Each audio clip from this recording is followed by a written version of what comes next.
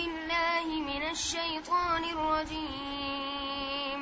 بسم الله الرحمن الرحيم. وإذا طلقتم النساء فبلغن أجلهن فلا تعضلوهن أن ينكحن أزواجهن إذا تراضوا بينهم بالمعروف، ذلك يوعظ به من كان منكم يؤمن بالله واليوم الآخر، ذلكم أزكى لكم وأطهر، والله يعلم وأنتم لا تعلمون. والوالدات يرضعن أولادهن حولين كاملين لمن أراد أن يتم الرضاعة، وعلى المولود له رزقهن وكسوتهن بالمعروف، لا تكلف نفس إلا وسعها، لا تضار والدة بولدها ولا مولود له بولده، وعلى الوارث مثل ذلك، فإن أرادا فصالا عن تراض منهما وتشاور فلا جناح عليهما. وإن أردتم أن تسترضعوا أولادكم فلا جناح عليكم إذا سلمتم ما آتيتم بالمعروف، واتقوا الله واعلموا أن الله بما تعملون بصير. والذين يتوفون منكم ويذرون أزواجا يتربصن بأنفسهن 4 أشهر وعشرا، فإذا بلغن أجلهن فلا جناح عليكم فيما فعلن في أنفسهن بالمعروف، والله بما تعملون خبير. ولا جناح عليكم فيما عرضتم به من خطبة النساء أو أكننتم في أنفسكم، علم الله أنكم ستذكرونهن ولكن لا تواعدوهن سرا إلا أن تقولوا قولا معروفا،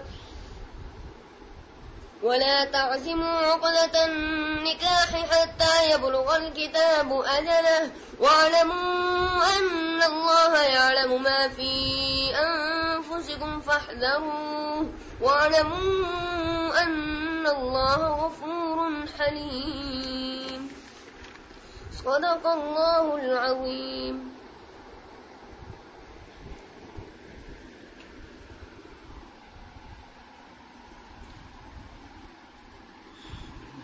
ونصلي على رسوله الكريم.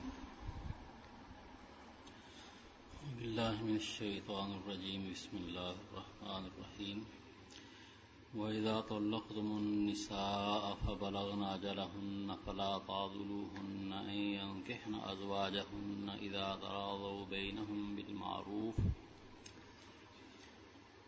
اور جب تم عورتوں کو طلاق دو وہ اپنے وقت کو اپنی عدت کو پہنچ جائیں تو نہ روکو ان کو کہ نکاح کریں وہ اپنے خامدوں سے جبکہ راضی ہو جائیں آپس میں دستور کے موافق. یہ وہ چیز ہے جس کی نصیحت کی جاتی ہے اس کو جو ایمان رکھتا ہو تم میں سے اللہ پر اور آخری دن پر.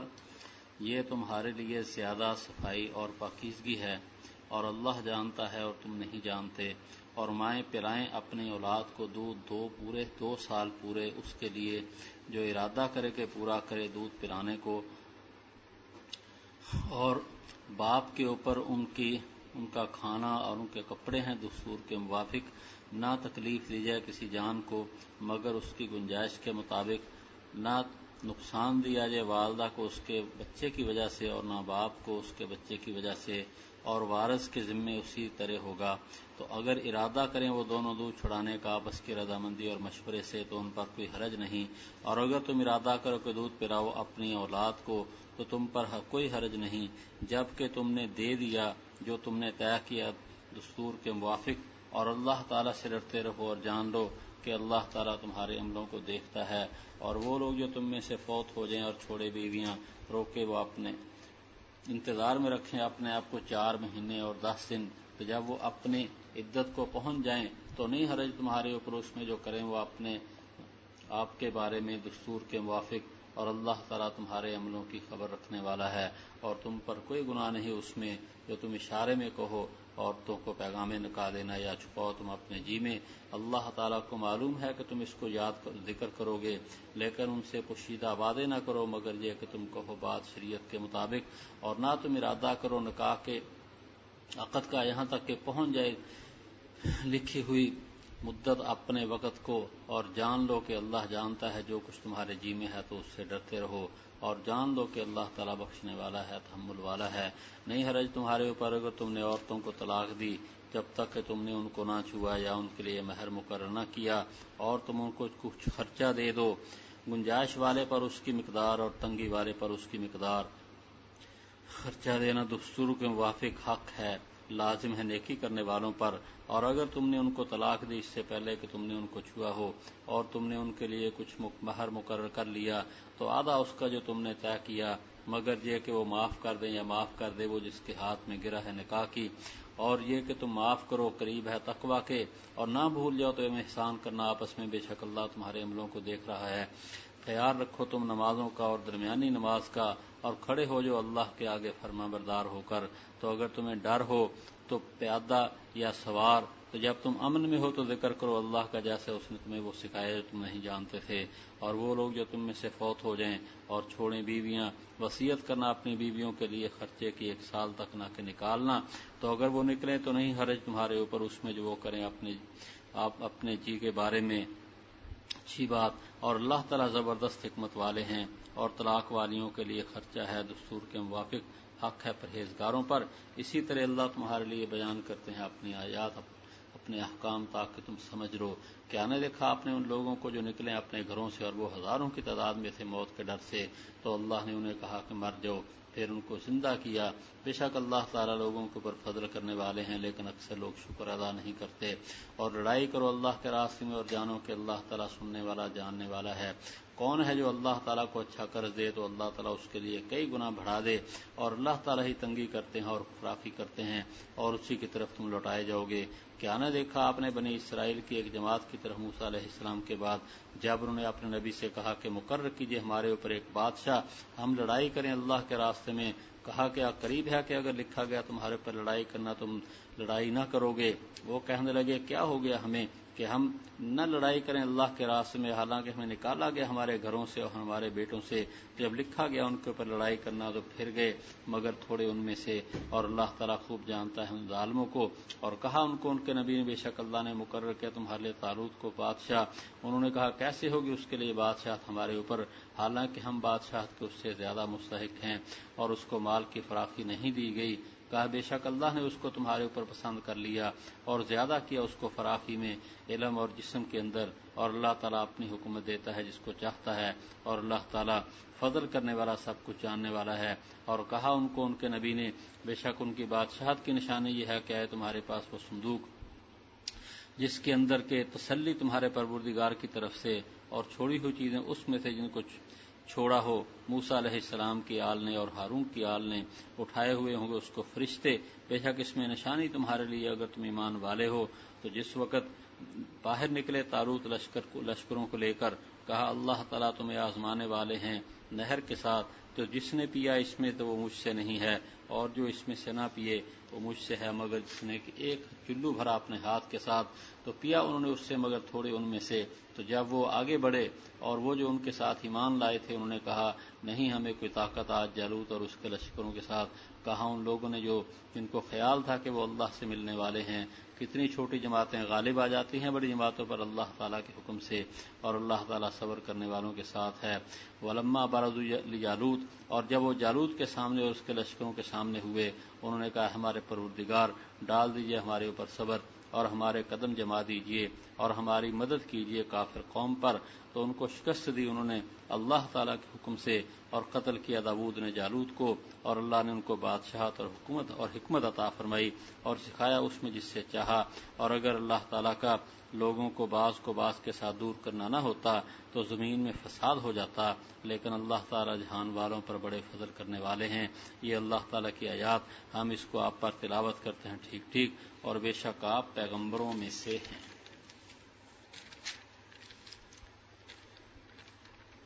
اچھا جی، اس سے پچھلی آیات میں بھی طلاق کے مسائل تھے، تو یہاں بھی طلاق کے کچھ مسائل ہیں۔ فرمایا وَإِذَا طَلَّقْتُمُ النِّسَاءَ، میں ایک مسئلہ یہ ہے کہ عورتوں کو طلاق دے دی اور عدت کا وقت جو ہے وہ آ گیا اور وہ دوسری جگہ یا پہلے خامدوں ہی سے نکاح کرنا چاہتی ہیں تو ان کو اس سے روکا نہ جائے جبکہ دستور کے مطابق آپس میں رضامندی ہو جائے۔ مطلب یہ ہے کہ اگر کوئی خاندان کے اندر ہی ہے یا پہلوں سے رشتہ کرنا ہے، یا اگر تو کوئی ایسے رشتے میں جانا چاہتی ہے ایسے لوگوں سے جس سے خاندان والوں کو پریشانی ہوگی کہ بھی ہمارا خاندانی مسئلہ ہے اور ہماری اس میں بے عزتی ہے، پھر تو وہ روک سکتے ہیں، ورنہ ان کو روکنے کا حق نہیں ہے۔ شان نزول اس کا یوں بتاتے ہیں کہ حضرت معقل ابن یسار رضی اللہ تعالیٰ عنہ کی بہن، تو انہوں نے کسی سے اپنی بہن کا نکاح کر دیا، اس نے طلاق دے دی، طلاق کے بعد عدت بھی گزر گئی۔ اب ان کا دل چاہا کہ چلو میں دوبارہ وہی نکاح کر لوں، اور لڑکی بھی راضی تھی، لیکن یہ غصے میں آ گئے، کہنے لگے ایسا نہیں ہو سکتا، تو نے پہلے ہماری بڑی توہین کی ہے اور بڑی اس نعمت کی ناقدری کی ہے۔ تو انہوں نے قسم بھی کھا لی، تو قرآن پاک کی یہ آیات اتری، کیونکہ سچے مسلمان تھے، فوراً تیار ہو گئے اور اپنی قسم کا کفارہ دیا۔ ان کے بارے میں فرمایا اذا طلقتم النساء، جب تم طلاق دے بیٹھو۔ اس سے یہ بھی معلوم ہوا کہ طلاق دینا یہ مرد کا حق ہے، عورت اپنے آپ کو طلاق نہیں دے سکتی، بس وہ کسی مجبوری کی حالت میں خاوند سے کہہ سکتی ہے کہ مجھے چھوڑ دو، یا اسلامی عدالت ہو اس میں رجوع کرے، لیکن وہ کہے کہ میں طلاق دیتی ہوں، یہ اس کے حق میں اس کے اختیار کی بات نہیں ہے۔ اور مرد کا اتنا اختیار ہے کہ اگر بھول کر بھی بس یوں سمجھو کہ اس کی زبان سے نکل آئے اور طلاق کے الفاظ نکلے اور اس عورت کو کہہ دیا تجھے طلاق ہے، پھر کہہ جی میرے تو منہ سے بغیر ارادے کے نکل گیا، تو اب وہ طلاق ہو جائے گی۔ واسطے اس کے اندر مردوں کو بہت زیادہ اپنی زبان پہ کنٹرول کرنے کی ضرورت ہے۔ پھر فرمایا جب اپنی عدت کو پہنچ جائیں فلا تعذلوہن، تو نہ روکو ان کو کہ نکاح کریں اپنے خامدوں سے جن سے پہلے ان کا نکاح تھا وہ دوبارہ کرنا چاہیں، نہ روکو جب کہ راضی ہو جائیں دستور کے موافق۔ ذالک یوعظ بھی، اس کی نصیحت اس کو کی جاتی ہے جو تم میں سے ایمان رکھتا ہو اللہ پہ اور آخری دن پہ، تو جو ایمان والا ہے وہ ان کو ماننے کے لیے فوراً تیار ہو جائے گا، یہ تمہارے لیے زیادہ پقیدہ اور زیادہ صفائی والا ہے۔ مطلب یہ ہے کہ جسمانی طور پر بھی بہتر ہے اور دلوں کے اندر بھی اس میں زیادہ صفائی، ورنہ کبھی یہ ہوتا ہے کہ پہلے کی ذہن میں خیالات آتے رہتے ہیں، اس لیے کہا ہے کہ قلبی طور پر بھی اس میں زیادہ صفائی و پاکیزگی ہے، اللہ جانتا ہے تم نہیں جانتے۔ آگے اس کے بعد اسی مناسبت سے ایک اور مسئلہ ہے کہ طلاق کے بعد جو ہے نا وہ بسا اوقات بچے کے دودھ پلانے کے مسائل پیش آ جاتے ہیں، تو فرمایا کہ مائیں اپنے بچوں کو دودھ پلائیں پورے 2 سال۔ اگر تو ماں جو ہے نا وہ اپنے یعنی جیسے عام حالات ہیں کہ ماں باپ اکٹھے رہتے ہیں پھر تو مسئلہ کوئی نہیں، اگر خدا نہ خواستہ جدائی ہو چکی ہے تو پھر بھی بچے کو ضائع نہ ہونے دیا جائے، ماں اپنے بچے کو دودھ پلائے۔ ہاں یہ ہے کہ جو دوسرا خامند کے ذمے ہوگا کہ وہ پہلی اس سابقہ بیوی کا خرچہ اس کے کپڑے وغیرہ دے، اس لیے فرمایا وعلی المولود لہ رزقہن وکسوتہن بالمعروف، اس کے ذمے جس کا یہ بچہ ہے، اس کا مطلب جو باپ ہے اس کو یہ کہا ہے کہ باپ کی طرف نسبت ہوتی ہے، خاندان بچے کا وہی ہوتا ہے جو باپ کا خاندان ہے، اس لیے یہ اسلوب اختیار کیا ہے کہ اس کے ذمے ہے ان عورتوں کا دودھ پلانے والیوں کا خرچہ اور ان کے کپڑے، کھانا بھی دے گا کپڑے بھی دے گا دستور کے موافق، اگر مالدار ہے تو اپنی حیثیت سے دے گا، غریب آدمی ہے تو اپنی حیثیت سے دے گا۔ لا تکلف نفس الا وسعها، کسی جان کو نہ تکلیف دی جائے مگر اس کی وسعت کے مطابق، غریب آدمی اپنے مطابق، امیر آدمی اپنے مطابق۔ لا تضار والدۃ بولدها، ماں کو اس کے بچے کی وجہ سے یا باپ کو اس کے بچے کی وجہ سے تکلیف نہ دی جائے۔ یہ نہیں ہے کہ ماں کہے کہ بھی میں نہیں دودھ پلاتی تو باپ پریشان ہوگا، اور اگر ماں دودھ پلانے کو تیار ہے اور باپ خرچہ نہیں دے رہا تو اس کی بھی اجازت نہیں ہے، بلکہ حسن خیر اچھے طریقے کے ساتھ اس معاملے کو نبھانا چاہیے۔ وَإِنْ أَرَادَ وَعَلَى الْوَارِثِ مِثْلُ ذَلِكَ، اور وارث کے ذمے ہے اتنے، یعنی اگر مثلا باپ فوت ہو چکا ہے تو پھر جو بچے کے وارث بننے والے ہیں، بچے کا دادا ہے یا اور کوئی اگر چاچے تائے کے اور رشتہ دار ہیں، وہ دیکھ لیں اگر بچہ بالفرض فوت ہو جائے تو اس کا وہ کتنے کتنے حصے کے وارث بنیں گے، وہ شرعی طور پر جتنے جتنے وارث بنیں گے خرچہ بھی اسی نسبت سے وہ اس بچے کا برداشت کریں۔ اور اگلا مسئلہ وَإِنْ أَرَادَا فِصَالًا، اگر وہ آپس کی رضامندی اور مشورے سے دودھ چھڑانے کا ارادہ کریں، 2 سال سے پہلے ہی دودھ چھڑانا چاہیں تو بھی آپس کے مشورے سے اس کی بھی اجازت ہے، یہ نہیں کہ 2 سال مکمل کرنے کم بھی کر سکتے ہیں۔ اور اگر کسی اور سے دودھ پلوانا ہے، جیسے عرب والے جو ہے وہ اپنے بچوں کو دیہات میں بھیج دیتے تھے، وہاں دائیوں سے دودھ پلواتے تھے، اس کی بھی اجازت ہے۔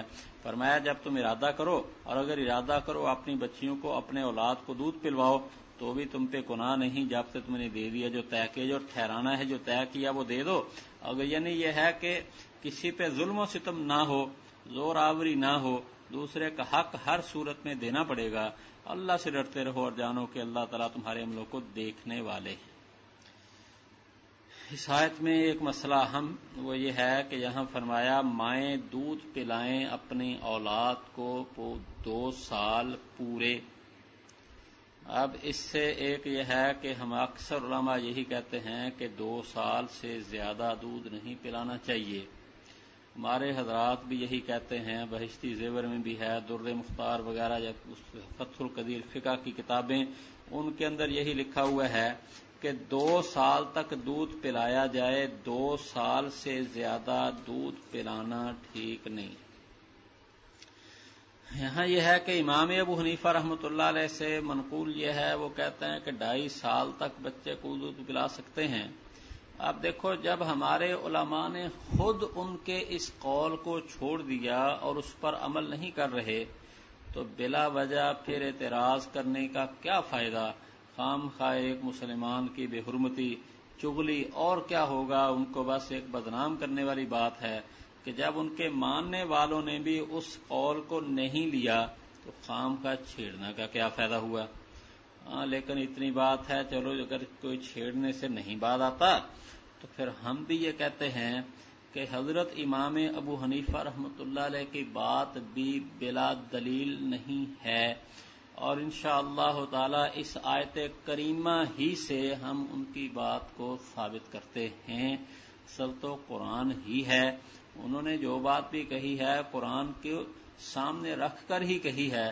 اب ذرا اس آیت کریمہ پہ غور کیجئے، فرمایا مائیں اپنے بچوں کو دودھ پلائیں 2 سال پورے، آگے فرمایا اس کے لیے جو ارادہ کرے کہ پورا کرے دودھ پلانے کو، تو رضاعت کا معنی دودھ پلانا، تو جو چاہے کہ بچہ پورا دودھ پیے تو اس کے لیے مدت کتنی بتائی ہے؟ 2 سال۔ اب اس کا ایک مطلب تو یہ ہے کہ بھی 2 سال سے زیادہ دودھ نہ پلایا جائے، لیکن اسی کا ایک مطلب یہ بھی تو نکلتا ہے کہ 2 سال تک بچے کو صرف دودھ ہی پلایا جائے۔ دیکھو جب دودھ اس کے لیے جائز ہے اور 2 سال کی مدت تک کہا جو ارادہ کرے کہ دودھ پلانے کو پورا کرے، تو اگر کوئی کہے کہ میرا بچہ جو ہے وہ اچھا صحت مند ہو، اللہ نے 2 سال کی اجازت دی ہے، اس لیے 2 سال تک سوائے ماں کے دودھ کے اور یہ کچھ بھی نہ کھائے، تو کیوں شرعی طور پر جائز تو ہے، کیونکہ دودھ پینا اس کے لیے جائز ہے، ماں کا دودھ پینا، تو 2 سال کی مدت اگر وہ اسی طرح گزار دے کہ بجائے کہ ماں کے دودھ کے علاوہ نہ دلیا کھائے، نہ کھچڑی کھائے، نہ روٹی، کچھ بھی نہ کھائے اور بس ماں کا دودھ ہی پیے، تو شرعی طور پر اس کے لیے جائز ہے، بالکل ناجائز نہیں ہے۔ ہاں 2 سال جب گزر جائیں اس کے بعد پھر اس کے لیے اکیلا دودھ پلانا جائز نہیں ہوگا، پھر اس کے ساتھ اس کو کوئی اور چیز بھی دینی لازمی ہوگی، تو اس سے پھر آہستہ آہستہ دودھ کو چھڑانا پڑے گا، اس چھڑانے کے اندر امام ابو حنیفہ فرماتے ہیں کہ 6 مہینے کا وقفہ لگ سکتا ہے، اور یہ امام ابو حنیفہ ہی کا قول نہیں ہے، امام مالک رحمۃ اللہ علیہ بھی یہ کہتے ہیں کہ 2 سال سے کچھ دن اگر اوپر بھی ہو جائیں تو جائز ہے۔ تو اب آپ کے سامنے یہ بات آ جانی چاہیے کہ 2 سال تک اگر صرف بچے کو دودھ ہی پلایا جائے ماں کا، تو یہ کوئی شرعی طور پر حرام تو نہیں ہے، کیونکہ اللہ نے اس کے لیے اس مدت میں ماں کا دودھ پینا جائز رکھا ہے۔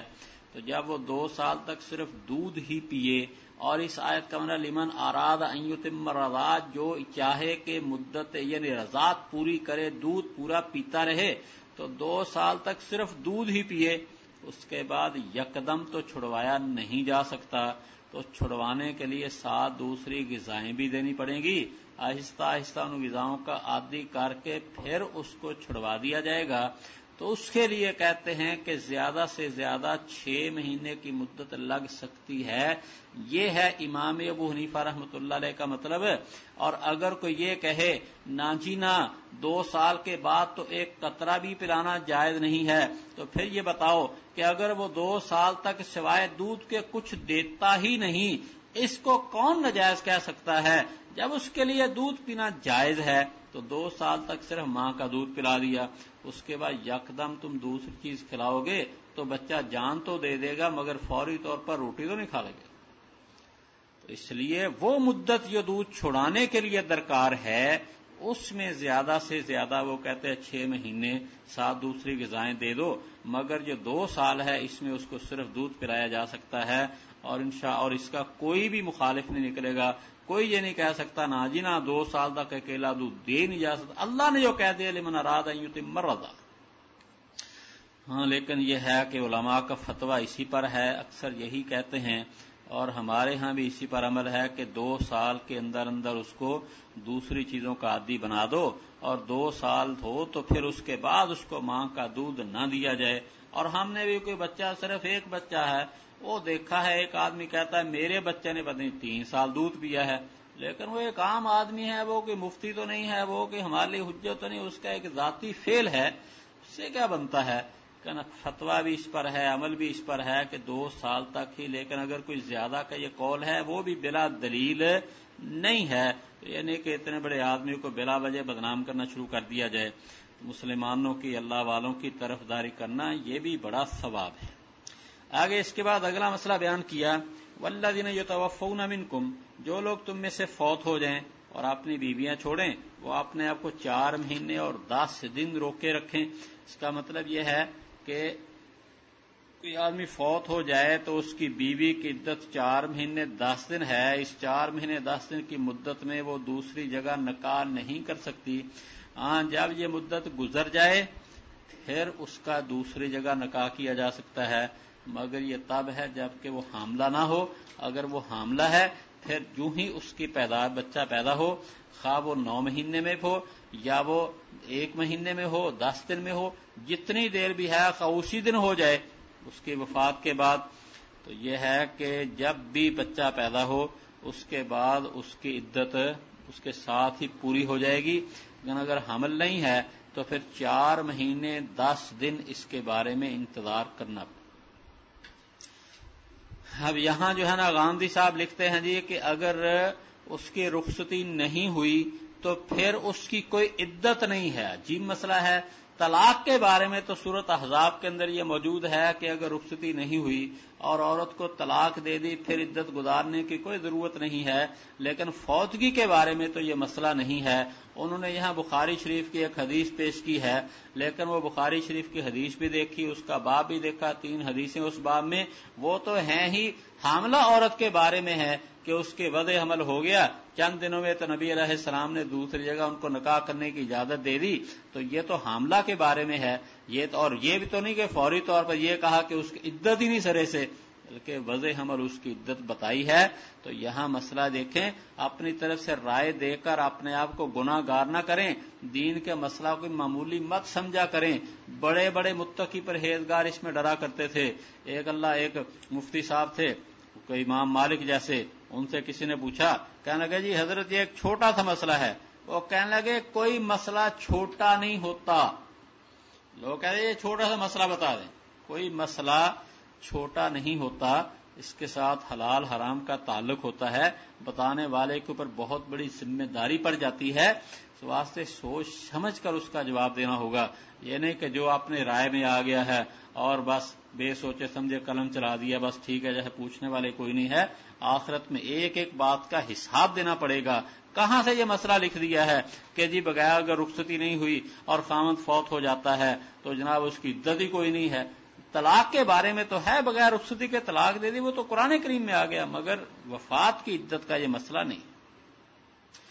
یہ فرمایا کہ اس مدت میں جو عدت کی مدت ہوتی ہے 4 مہینے 10 دن ہو، تو اس مدت کے اندر فرمایا کہ عورتوں کو تم اشارتاً تو کہہ سکتے ہو نکاح کے بارے میں، صراحتاً نہیں کہہ سکتے. مثلا عورت بیوہ ہو گئی، اس کو یہ کہہ دیا جائے کہ بھی اس قسم کی عورت سے جو ہے نا میں نے شادی کرنی ہے، یا کوئی ایسا جملہ جس سے اس کو یہ احساس ہو کہ شاید اس کی رغبت ہو، لیکن نہ کھلم کھلا نکاح کرنا درست ہے اور نہ ہی منگنی یا کھلم کھلا پیغام دینا. فرمایا نہیں حرج تمہارے اوپر اس میں جو تم اشارے سے کہو عورتوں کو پیغام نکاح دینا یا چھپاؤ اپنے جی میں. اللہ کو معلوم ہے کہ تم اس کو ذکر کرو گے، لیکن پوشیدہ وعدے نہ کرو مگر یہ کہ بات کہو دستور کے موافق، اور تم عقد نکاح کا ارادہ بھی نہ کرو یہاں تک کہ کتاب اپنے وقت کو یعنی لکھی ہوئی مدت اپنے وقت کو پہنچ جائے. جب وہ عدت پوری ہو جائے، خواہ یہ طلاق کی عدت ہو یا وفات کی عدت ہو، تو پھر اس وقت دوسری جگہ نکاح کر سکتے ہیں. اس سے پہلے نکاح کریں گے نکاح ہوگا ہی نہیں.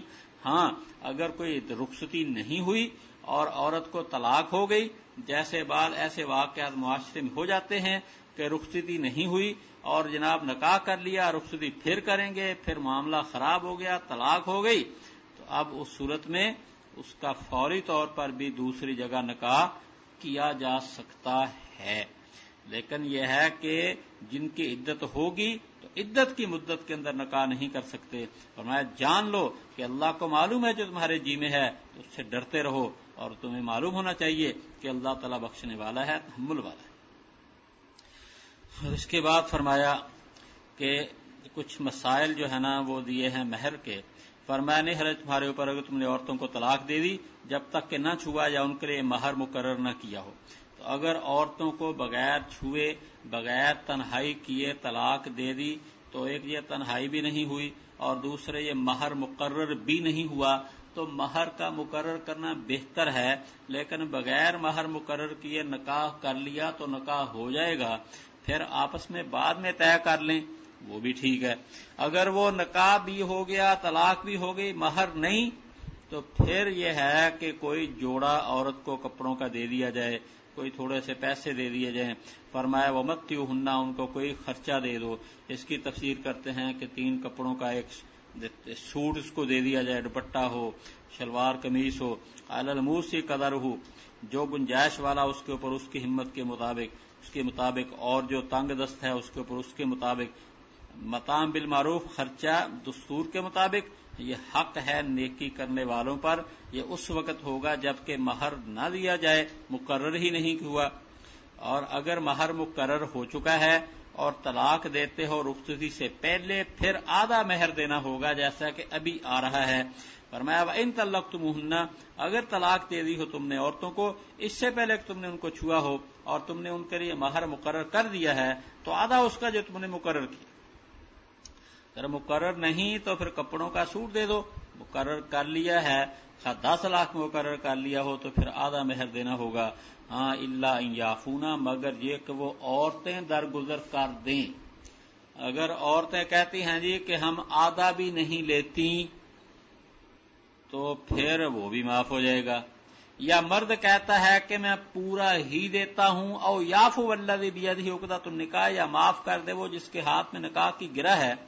وان تعفو اور تم یعنی اے مردو تم معاف کر دو، یہ تقویٰ کے زیادہ قریب ہے. بجائے عورتوں کا احسان لینے کے تم احسان کرو، یہ زیادہ بہتر بات ہے. اور آپس میں احسان کرنا نہ بھول جاؤ. ان اللہ بھی آپس میں یہ نہیں ہے کہ نکاح طلاق ہو گئی ہے تو اب لڑائی جھگڑا اور بس دنگا فساد کرنا ہی کرنا ہے. نہیں، اگر کسی وجہ سے ہو بھی گئی تو بھی اچھا معاملہ رکھو آپس میں. تو پھر بھی یہ نہیں ہے کہ اب خاندان کی لڑائی رکھنی ہی رکھنی ہے، بلکہ آپس میں پھر بھی خاندان والے ایک دوسرے سے ملتے رہیں، اللہ تمہارے عملوں کو دیکھ رہے ہیں۔ اس میں ایک بات یہ فرمائی، او یعفو الذی بیدہ عقدۃ النکاح، یا معاف کر دے وہ جس کے ہاتھ میں نکاح کی گرہ ہے۔ اس کے مراد کیا ہے؟ مرد۔ تو نکاح کی گرہ، نکاح کا رکھنا یہ مرد کے اختیار میں ہوتا ہے۔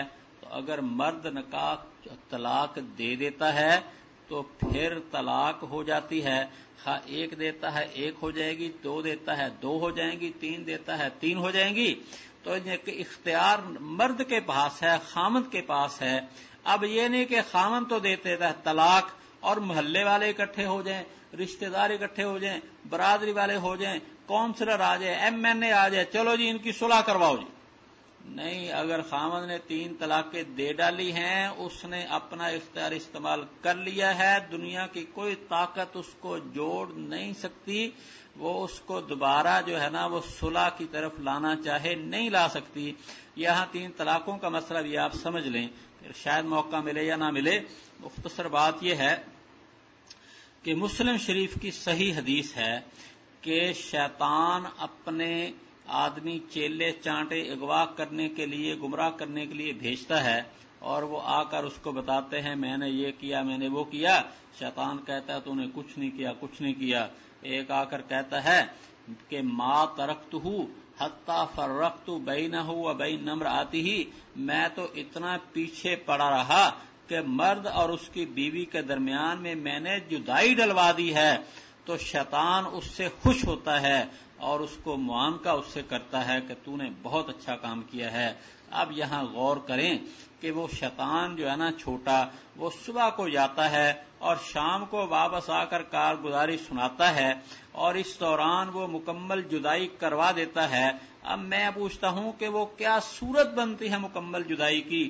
یہ مکمل جدائی مراد ہے، اور مکمل جدائی 3 طلاقوں کے ساتھ ہی ہوتی ہیں۔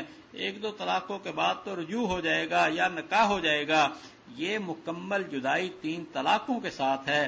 اس سے شیطان خوش ہوتا ہے کہ اگر وہ جدا ہوتے ہیں تو لڑائی رہے گی، اور اگر اکٹھے رہتے ہیں تو زنا کرتے رہیں گے، اس واسطے شیطان اس سے خوش ہوتا ہے۔ اب اگلی بات یہ سمجھیں کہ شیطان 3 طلاقوں کی خبر سے خوش ہوتا ہے، اور نبی علیہ السلام کے زمانے میں ایک شخص نے 3 طلاقیں دے دی، نسائی شریف کی روایت ہے۔ تو آپ اتنے ناراض ہوئے اور فرمایا کہ صحابہ اکرام نے آپ کی ناراضگی کو دیکھ کر عرض کیا حضرت ہم اس شخص کو قتل نہ کر دیں، ایک ہی وقت میں اس نے 3 طلاقیں دے ڈالی۔ اس واسطے اس بات کو سمجھیں ذرا اب کہ 3 طلاقوں کی خبر سن کر شیطان خوش ہوتا ہے، اور 3 طلاقوں کی خبر سن کر نبی کریم صلی اللہ علیہ وسلم سخت پریشان ہوتے ہیں۔ اور آج بھی آپ کو ایسے لوگ ملیں گے، آپ ان کو کوئی کہے نا جی 3 طلاقیں، خوش ہو جاتے ہیں، کہتے ہوا ہی کچھ نہیں۔ کیوں کچھ نہیں ہوا؟ نکاح کی گرہ مرد کے ہاتھ میں، اس نے اپنا اختیار استعمال کر لیا، تم کہتے ہوا ہی کچھ نہیں۔ اللہ تعالیٰ ان لوگوں کو پکڑے گا جو اس حکم کا مذاق اڑاتے ہیں۔ یاد رکھیں ابن تیمیہ رحمۃ اللہ علیہ 7ویں 8ویں صدی میں ہوئے ہیں، وہ تو یہ کہتے تھے 3 طلاقیں، چلو جی 3 طلاقیں ایک ہیں، لیکن عجیب بات ہے ان سے پہلے 7-8 صدیوں کے علماء میں سے کسی نے بھی اپنی ذمہ داری کے ساتھ، کسی مصنف نے یہ نہیں لکھا کہ بھی 3 طلاقیں جو ہے نا وہ ایک ہوتی ہیں۔ وہ سب یہی لکھتے رہے ہیں کہ 3 طلاقیں 3 ہی ہوتی ہیں، اور اگر کوئی حدیث ان کو ایسی یا کوئی قول مل گیا وہ اس کی آگے تعویل کرتے تھے، اس کی طرفداری نہیں کرتے تھے۔ تو اب ایک آدمی 8ویں صدی کے ایک عالم کو تو لے لیا جائے، اور 7 صدیوں کے سارے علماء اور صحابہ اکرام سمیت ان کو ایک طرف کر دیا جائے، یہ کہاں کا انصاف ہے؟ تو بہرحال یہ ہے، اس بات کو یاد رکھیں کہ 3 طلاقوں کی خبر سن کر شیطان تو خوش ہوتا ہے، اور نبی کریم صلی اللہ علیہ وسلم اس بات سے پریشان ہوتے ہیں۔ تو اب کوئی تو وجہ ہے نبی علیہ الصلوۃ والسلام کی پریشانی کی، اس واسطے اب آپ کے سامنے بھی دونوں گروہ موجود ہیں، جس میں شامل ہونا چاہیں وہ آپ کی مرضی۔ آگے اس کے بعد فرمایا حافظوا علی الصلاۃ والصلاۃ الوسطیٰ، اب دیکھو پیچھے تک طلاق نکاح کے مسائل ہیں، آگے اس کے بعد پھر اسی قسم کے مسائل ہیں، درمیان میں نماز کا ذکر کر دیا، تو یہ اس بات کی طرف اشارہ ہے کہ دوسرے معاملات میں مت الجھے رہنا، نماز کا بھی فکر کریں، نماز کے بغیر ان مسائل کے اوپر بھی پابندی نہیں ہو سکے گی۔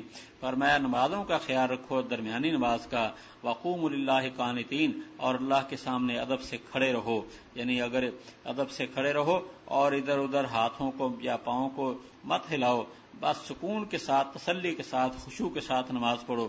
اب ایک کتاب احکام القرآن، قیہ حراسی رحمۃ اللہ علیہ ایک بزرگ ہوئے ہیں، ان کی کتاب احکام القرآن، اس میں انہوں نے یہ کہا ہے کہ یہ آیت کریمہ اس کی دلیل ہے کہ نمازیں کم از کم نمازیں 5 ہیں، اس واسطے کہ صلوات یہ جمع ہے، اور جمع عربی میں کم از کم 3 یا 3 سے زیادہ کے لیے ہوتی ہے، اور پھر اس کا مطلب ہے کہ یہ نمازیں کم از کم 3 ادھر ہو گئیں، اور آگے والصلاۃ الوسطیٰ اور درمیانی نماز عصر کی یہ الگ رہی۔ اس کا مطلب کیا ہوا کہ عصر کے علاوہ کم از کم 3 نمازیں اور، تو اگر 3 اور ہیں تو درمیان والی عصر کہاں جائے گی؟ تو اس واسطے وہ صلوات کم از کم 4 ہوں گی، تب یہ آگے 5ویں یہ درمیانی نماز الگ ہوگی۔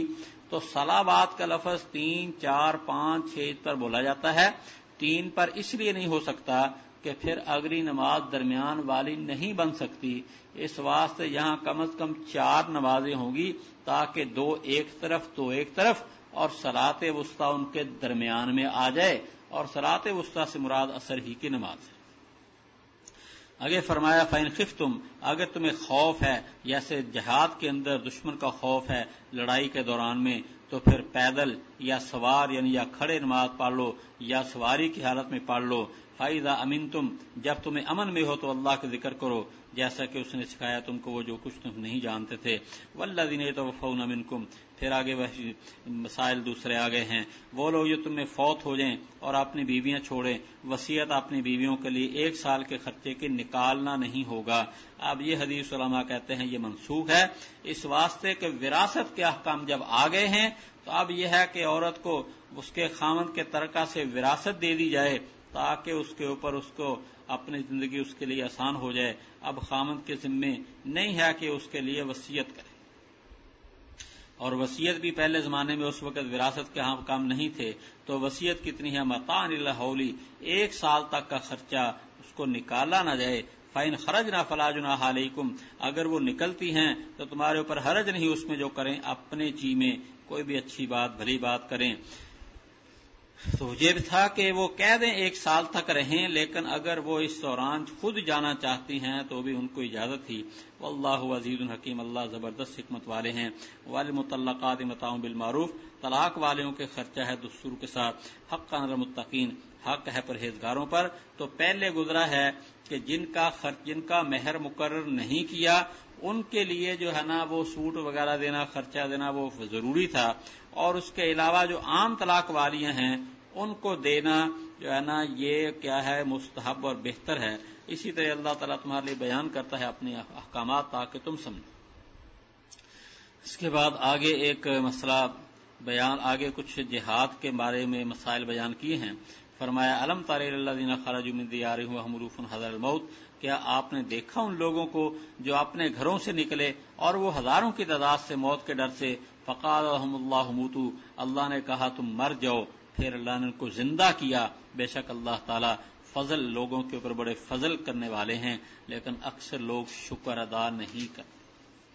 یہ واقعہ بنی اسرائیل کے زمانے کا ہے کہ حضرت حزقیل اللہ تعالیٰ کے نبی ان کے اندر اس زمانے میں موجود تھے، تو یہ لوگ جو ہے نا موت کے ڈر سے گھروں سے نکل گئے۔ اس کی کیا صورت ہے؟ یا تو یہ بتاتے ہیں کہ کوئی وبا پھیل گئی، جیسے طاعون کی وبا ہوتی ہے، تو یہ ڈرتے ہوئے کہیں ہم نہ اس میں آ جائیں، علاقہ چھوڑ کر چلے گئے۔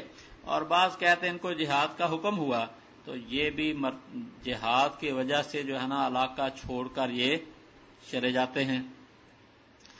اور آگے اللہ کا حکم آ گیا کہ مر جاؤ، موت ان کی آ گئی، تو اللہ نے جہاں موت لکھی وہاں تو آ کے رہے گی۔ سن 65 کی جنگ کے اندر واقعہ پہ حملہ ہوا تو وہاں سے ایک آدمی چلا گیا اپنے بیوی بچوں کے ساتھ بھاگتا ہوا پشاور اور ادھر ادھر کے علاقوں میں، اور وہیں کسی کوہاٹ کے اندر جاتا ہے تو اچانک کسی طرح کوئی بم اس کے اوپر آ کے گرا اور وہ اپنے اولاد بیوی بچوں سمیت ہلاک ہو گیا۔ یہ اللہ تعالیٰ کا نظام ہے، موت سے کوئی بچ نہیں سکتا۔ اللہ تعالیٰ بس جب تک رکھنا ہے اس نے انسان رہے گا۔ تو اب وہ موت کے ڈر سے بھاگے ہیں تو اللہ نے کہا مر جاؤ، جیسے جو بھی سبب بنا دیا۔ تو یہاں موت سے مراد موتو مرنا ہی مراد ہے۔ کسی نے ایک بات لکھتے ہیں جی یہاں موت سے مراد ہے ذلیل ہو جاؤ، ذلیل ہو جانا مراد نہیں، ذلیل تو وہ پہلے ہی تھے جو بھاگے اس طرح گھروں سے، حقیقتاً موت ہی ان کے اوپر طاری کر دی۔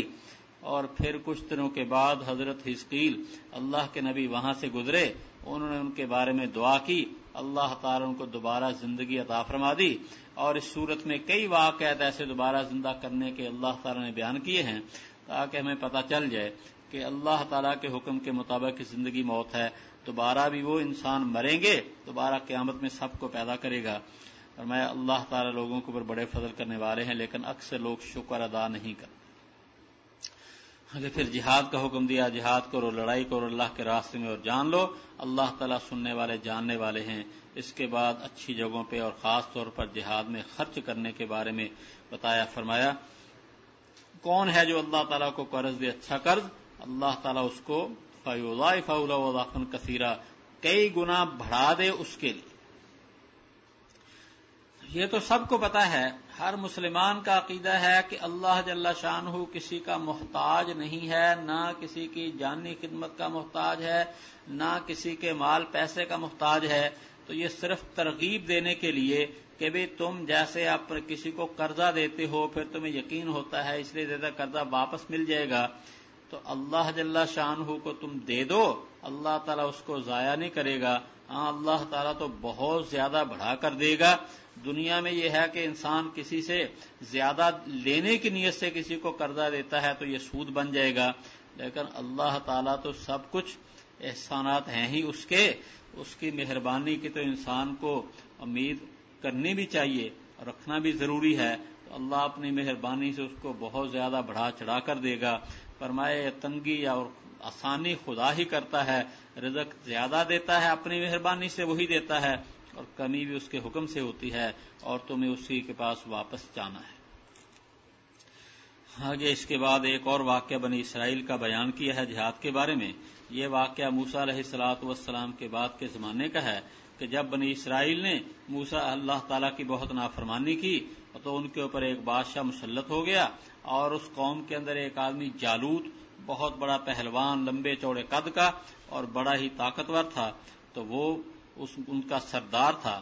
تو اب یہ ہے کہ یہ لوگ پریشان ہو کر جو ان کے نبی تھے ان کا نام حضرت شمویل علیہ السلام، ان کے پاس جاتے ہیں، اور وہ کافی ضعیف ہو چکے تھے، تو ان سے کہنے لگے جی آپ جو ہے نا ہمارے اوپر کوئی حاکم، کوئی جرنیل مقرر کریں، ہم ان کی قیادت کے اندر جو ہے نا کوئی لڑائی کریں اور اس جو ہے نا بادشاہ کا ہم مقابلہ کریں۔ تو بنی اسرائیل جو کہ ٹال مٹول کرنے والے تھے انہوں نے کہا بھی دیکھو اگر تمہارے اوپر جہاد فرض کر دیا گیا تو تم تو بھاگ جاؤ گے۔ کہنے لگے نہیں جی نہیں، ایسے ہو ہی نہیں سکتا، ہمارے اوپر پہلے بڑی آزمائشیں آ چکی ہیں اور انہوں نے شہر کے اوپر قبضہ کر لیا، ہمارے بیوی بچے تک لے گئے ہیں، تو ہم کیسے پیچھے رہ سکتے ہیں؟ لیکن ہوا یہی کہ جہاد ان میں سے کرنے والے کم تھے، مگر اللہ تعالیٰ نے ان کو طاقت عطا فرمائی اور ان کو اللہ جل شانہ نے غلبہ عطا فرما دیا، اس کا یہاں ذکر ہے۔ اور یہ واقعہ اس طرح ہوا ہے کہ اللہ جل شانہ نے کہا کہ طالوت کو تمہارے اوپر بادشاہ بناتے ہیں۔ طالوت جو ہے نا یہ ایک ان کے اندر جو ہلکے درجے کا خاندان تھا اس کے ایک فرد تھے، اور یہ ایک لمبے قد کے آدمی تھے، اور تو جو موجودہ تورات ہے اس میں لکھا ہے کہ دوسرے لوگ جو ہے نا وہ ان کے کندھے تک آتے تھے، یعنی ان کا کندھا دوسروں کے سر کے برابر آتا تھا، قد زیادہ تھا، ذہین سمجھدار آدمی تھے۔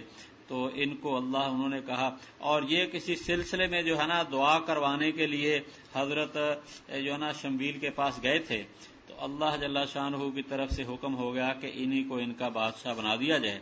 اب وہ لگے نخرے کرنے، کہنے لگے جی دیکھو جی نہ تو اس کے پاس مال ہے اور ہم زیادہ حقدار ہیں۔ وجہ کیا تھی؟ جیسے عام طور پر سیاستدانوں کی بات ہوتی ہے کہ جی حکومت اپنی چاہتے ہیں اور بہانہ کیا کرتے ہیں جی، کبھی جمہوریت کا بہانہ، کبھی کوئی بہانہ، اور اس طرح پر بہانے کر کے انتخاب ہونے چاہیے۔ مطلب کیا ہوگا؟ انتخاب ہوں گے تو ہم اس کے اندر کامیاب ہو گے، حکومت میں آ جائیں گے۔ تو اسی طرح پر وہ کہنے لگے، انہوں نے کہا تھا کہ ہم ہی میں سے کسی کو حاکم بنا دیں گے، لیکن بادشاہت مل گئی کسی اور ہی کو۔ تو پھر یہ ہے کہ انہوں نے کہا جی کہ یہ کیسے؟ ان کا بھی اللہ نے ان کو بنا دیا ہے۔ اور پھر ایک نشانی بتائی، بنی اسرائیل کے اندر ایک صندوق ہوتا تھا جس میں متبرک چیزیں ہوتی تھیں، تو وہ صندوق جہاں رکھتے تھے پاس اللہ فتوحات دے دیتے تھے، اور کافر وہ صندوق بھی لے گئے تھے۔ تو کہنے لگے کہ وہ صندوق تمہارے پاس آ جائے گا تو یہ نشانی ہوگی کہ یہ اللہ جل شانہ کے مقرر کردہ بادشاہ ہیں۔ چنانچہ وہ صندوق بھی اللہ کے فضل سے آ گیا۔ اس کے بعد یہ ہے کہ جہاد کے لیے چلتے ہیں تو حضرت طالوت نے کہا گرمی کا موسم ہے، راستے میں نہر پڑتی ہے، تو جو میرے ساتھ جانا چاہتا ہے نا اس کے اوپر ایک آزمائش ہے، وہ پانی اس کا نہ پیے، اگر پینا ہے صرف ایک چلو بھر کے۔ اور اکثر لوگوں نے خوب پانی پیا، ہمت ہار گئے، اور جنہوں نے فرما برداری کی وہ آگے جاتے ہیں۔ اور اب دشمن کا جب مقابلہ ہوا، دشمن کی تعداد بہت زیادہ تھی، یہ تھوڑے تھے، تو جو جالوت جو بڑا پہلوان تھا وہ اپنے ہتھیاروں میں لیس ہو کر باہر آتا ہے اور میدان میں آتا ہے، کہتا ہے آؤ میرے مقابلے میں کون آتا ہے۔ اس کو یہ تکبر تھا کہ میرے اس مقابلے میں جو بھی آئے گا میں ایک ایک کر کے ان کو قتل کرتا رہوں گا۔ تو حضرت طالوت نے دیکھا تو وہاں حضرت داؤد علیہ السلام بھی چھوٹی عمر کے تھے، تو انہوں نے کہا کہ میں جاتا ہوں، میں اس کا مقابلہ کرتا ہوں۔ تو ان کو آگے بھیجا اور وہ اب بغیر زرہ وغیرہ پہنے چلے گئے، ہاتھ میں گلیل ہے اور کچھ ان کے پاس جو ہے نا وہ پتھر ہیں، اور اب جالوت کے مقابلے میں آگئے۔ جالوت کہنے لگا میں تو بچے ہو تو میں تمہیں مارنا نہیں چاہتا، یہ کہنے لگے میں تو تمہیں مارنا چاہتا ہوں۔ اس طرح جناب اس کو غصہ آ گیا، اور پھر کیا تھا، اس نے اوپر سے نیچے تک لوہے کا لباس پہنا ہوا تھا۔ تو حضرت داؤد علیہ السلام نے دیکھا اس کی پیشانی کی جگہ خالی تھی، تو انہوں نے جو ہے نا گلیل کے ساتھ اس کے پیشانی کے اوپر ہی پتھر مارے، اور اللہ تعالیٰ کے انبیاء میں قوت عام انسانوں سے نرالی ہوتی ہے، اس زور کے ساتھ وہ پتھر لگے اس کی پیشانی میں کہ وہ وہیں گر گیا، اور انہوں نے اس کے ہاتھ سے تلوار پکڑ کر ہی اس کا گلا کاٹ دیا۔ اب بس پھر کیا تھا، ہر طرف شور مچ گیا اور اس کا لشکر جو ہے نا بھاگ گیا۔ اللہ جل شانہ نے اس منظر کو یہاں ذکر فرمایا ہے، فرمایا کیا نہ دیکھا آپ نے بنی اسرائیل کے ایک جماعت کی طرف موسیٰ علیہ السلام کے بعد جب انہوں نے اپنے نبی سے کہا ہمارے اوپر ایک بادشاہ مقرر کیجئے، تو نبی کا نام حضرت شمویل، نقات الحم لڑائی کریں اللہ کے راستے میں۔ اللہ کے نبی کہنے لگے کیا قریب ہے کہ اگر تمہارے اوپر لڑائی کرنا لکھ دیا جائے تم لڑائی نہ کرو گے؟ انہوں نے کہا کیا ہمیں کہ ہم نہ لڑائی کریں اللہ کے راستے میں، حالانکہ ہمیں نکالا گیا ہمارے گھروں سے اور ہمارے بچوں سے۔ تو جب ان کے اوپر لڑائی کرنا لکھ دیا گیا تو پھر گئے، مگر تھوڑے ان میں سے کچھ قائم رہے، باقی پھر بھاگ گئے، اور اللہ تعالیٰ ظالموں کو خوب جانتے ہیں۔ اور ان کے نبی نے ان سے کہا اللہ نے تمہارے اوپر طالوت کو بادشاہ بنایا ہے۔ وہ کہنے لگے اس کو کیسے ہمارے اوپر بادشاہت ہوگی، حالانکہ ہم بادشاہت کے اس سے زیادہ حقدار ہیں، اور اس کو مال کی گنجائش نہیں دی گئی۔ وہ کہنے لگے طالوت تو غریب آدمی ہے اور ہمارے پاس مال پیسہ ہے۔ بس یہی مالداروں کو ہوتا ہے کہ سب اختیارات اور سب نعمتیں جیسے انہی کا حق بنتا ہے، غریبوں کے پاس ہونے کچھ نہیں چاہیے۔ اللہ کے نبی نے فرمایا اللہ نے اس کو تمہارے اوپر پسند کر لیا ہے، اور اس کو فراخیت اور اس کو زیادہ دی ہے، فراخی علم میں اور جسم میں۔ اللہ نے اس کو علم سمجھ عقل بھی زیادہ عطا فرمائی ہے، اور پھر اس کا جسم بھی ماشاءاللہ زیادہ لمبا باروب ہے۔ تو بادشاہ وہ تو ہو کہ جہاں بیٹھا ہو دوسرے اس سے ڈریں تو صحیح، ان کے اوپر روب تو پڑے، اور اللہ تعالیٰ دیتا ہے اپنی بادشاہ جسے چاہے، اور اللہ تعالیٰ بہت فضل کرنے والا، سب کچھ جاننے والا ہے۔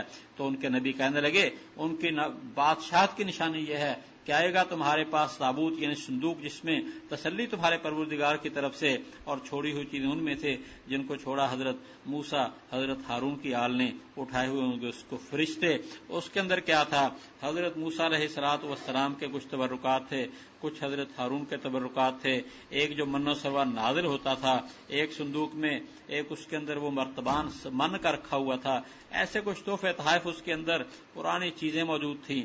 فرمایا اب اس کے اندر نشانی تمہارے لیے اگر تم ایمان والے. اچھا وہ کیسے آتا ہے؟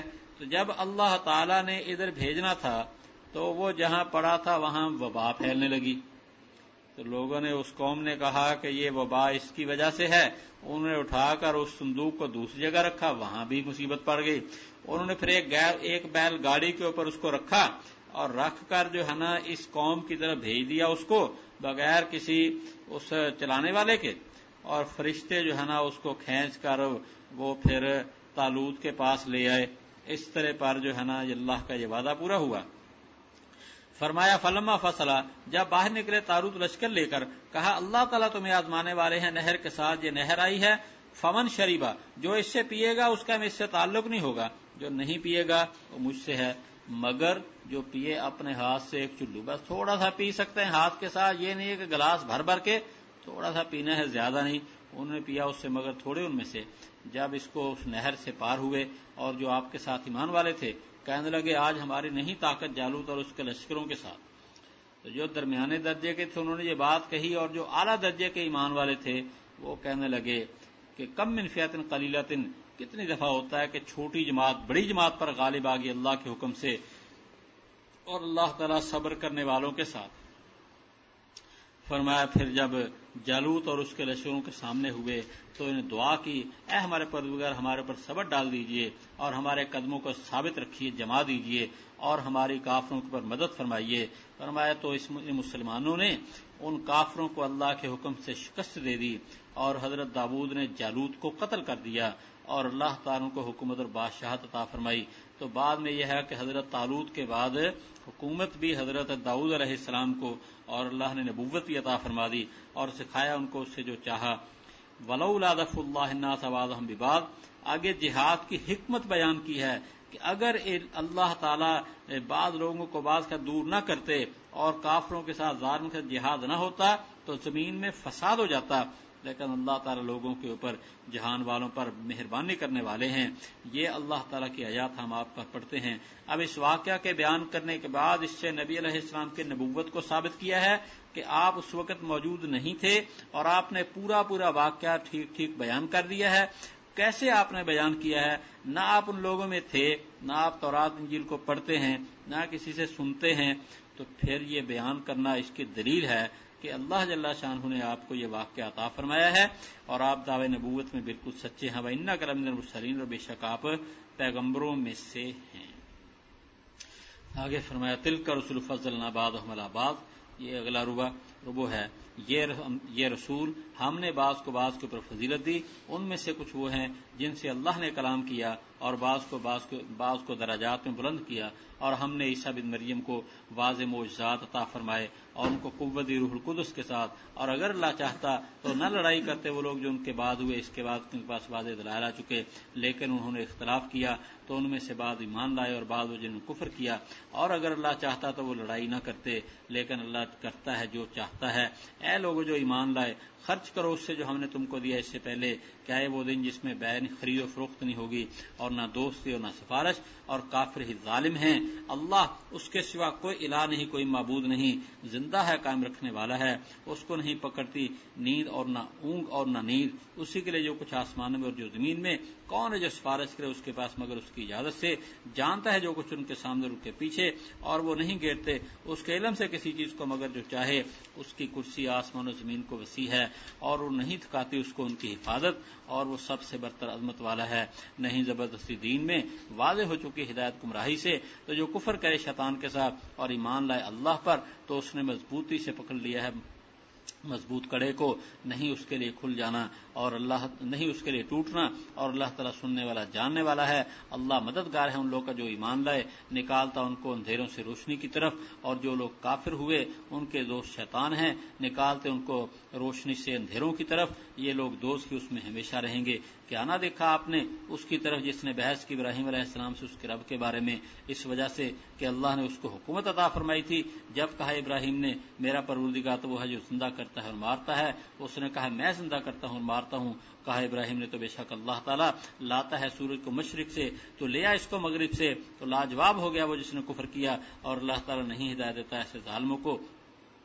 یا اس کی طرح جو گزرا کسی بستی پر اور وہ گری ہوئی تھی اپنی چھتوں پر، کہا کیسے اللہ تعالیٰ اس کو زندہ کرے گا اس کے مرنے کے بعد، تو اللہ تعالیٰ نے اس کو وفات دی 100 سال، پھر اس کو اٹھایا، کہا کتنی دیر ٹھہرا، اس نے کہا میں ٹھہرا 1 دن یا دن کا کچھ حصہ، کہا بلکہ تو ٹھہرا 100 سال، تو دیکھ اپنے کھانے اور اپنے پینے کی طرف خراب نہیں ہوا، اور دیکھ اپنے گدھے کو، اور تاکہ ہم اس کو بنائے نشانی لوگوں کے لیے، اور دیکھ ہڈیوں کی طرف کیسے ہم ان کو ابھار کر جوڑتے ہیں، پھر ہم ان کو گوشت پہناتے ہیں۔ تو جب اس کے لیے واضح ہوا کہنے لگے میں جانتا ہوں اللہ ہر چیز پر قادر ہے۔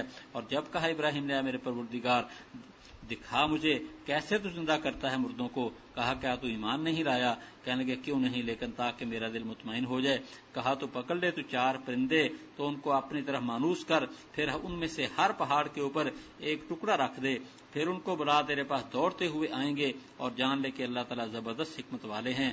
مثال اس لوگوں کی جو اپنے مال خرچ کرتے اللہ کے راستے میں، جیسا کہ ایک دانہ جو اگائے 7 بالیاں، ہر بالی کے اندر 100 دانہ ہو، اور اللہ تعالیٰ زیادہ بڑھاتے ہیں جس کے لیے چاہتے ہیں، اور اللہ تعالیٰ بہت بے حد بخشش کرنے والے، سب کچھ جاننے والے ہیں۔ وہ لوگ جو کہ اپنے مال خرچ کرتے اللہ کے راستے میں، پھر جو خرچ کیا اس کے پیچھے احسان یا تکلیف کو نہیں لاتے، ان کے لیے ان کا اجر ان کے رب کے ہاں، اور ان کے لیے کوئی خوف نہیں ہوگا اور نہ وہ غمگین ہوں گے۔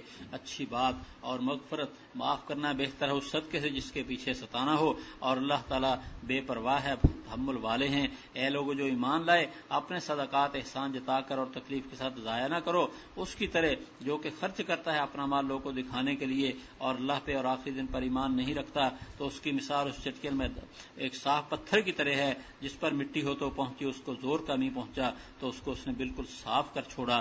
وہ اس میں سے کسی چیز پہ قادر نہیں ہے جس سے جو انہوں نے کمایا، اور اللہ تعالیٰ نہیں ہدایت دیتا ایسے کافروں کو۔ اور مثال اس کی جو خرچ کرتے اپنے مال اللہ کی رضا حاصل کرنے کے لیے اور اپنی جانوں کو ثابت رکھنے کے لیے، کمثل جنت، اس باغ کی طرح ہے جو اونچی جگہ ہو، جس کو پہنچے زور کمی تو لائے وہ اپنا پھل دگنا، تو اگر اس کو زور کمی نہیں پہنچتا تو پھار کافی ہے، اور اللہ تعالیٰ تمہارے عملوں کو دیکھتے ہیں۔ کیا تم میں سے ایک چاہتا ہے کہ اس کے لیے باغ ہو انگوروں کا، کھجوروں کا اور انگوروں کا، چلتی ان کے نیچے نہریں، اس کے لیے اس میں ہر قسم کے پھل ہوں، اور پہنچے اس کو بڑھاپا اور اس کے چھوٹے چھوٹے بچے ہیں، تو پہنچا اس کو بگولا جس کے اندر آگ ہے تو اس نے اس کو جلا دیا۔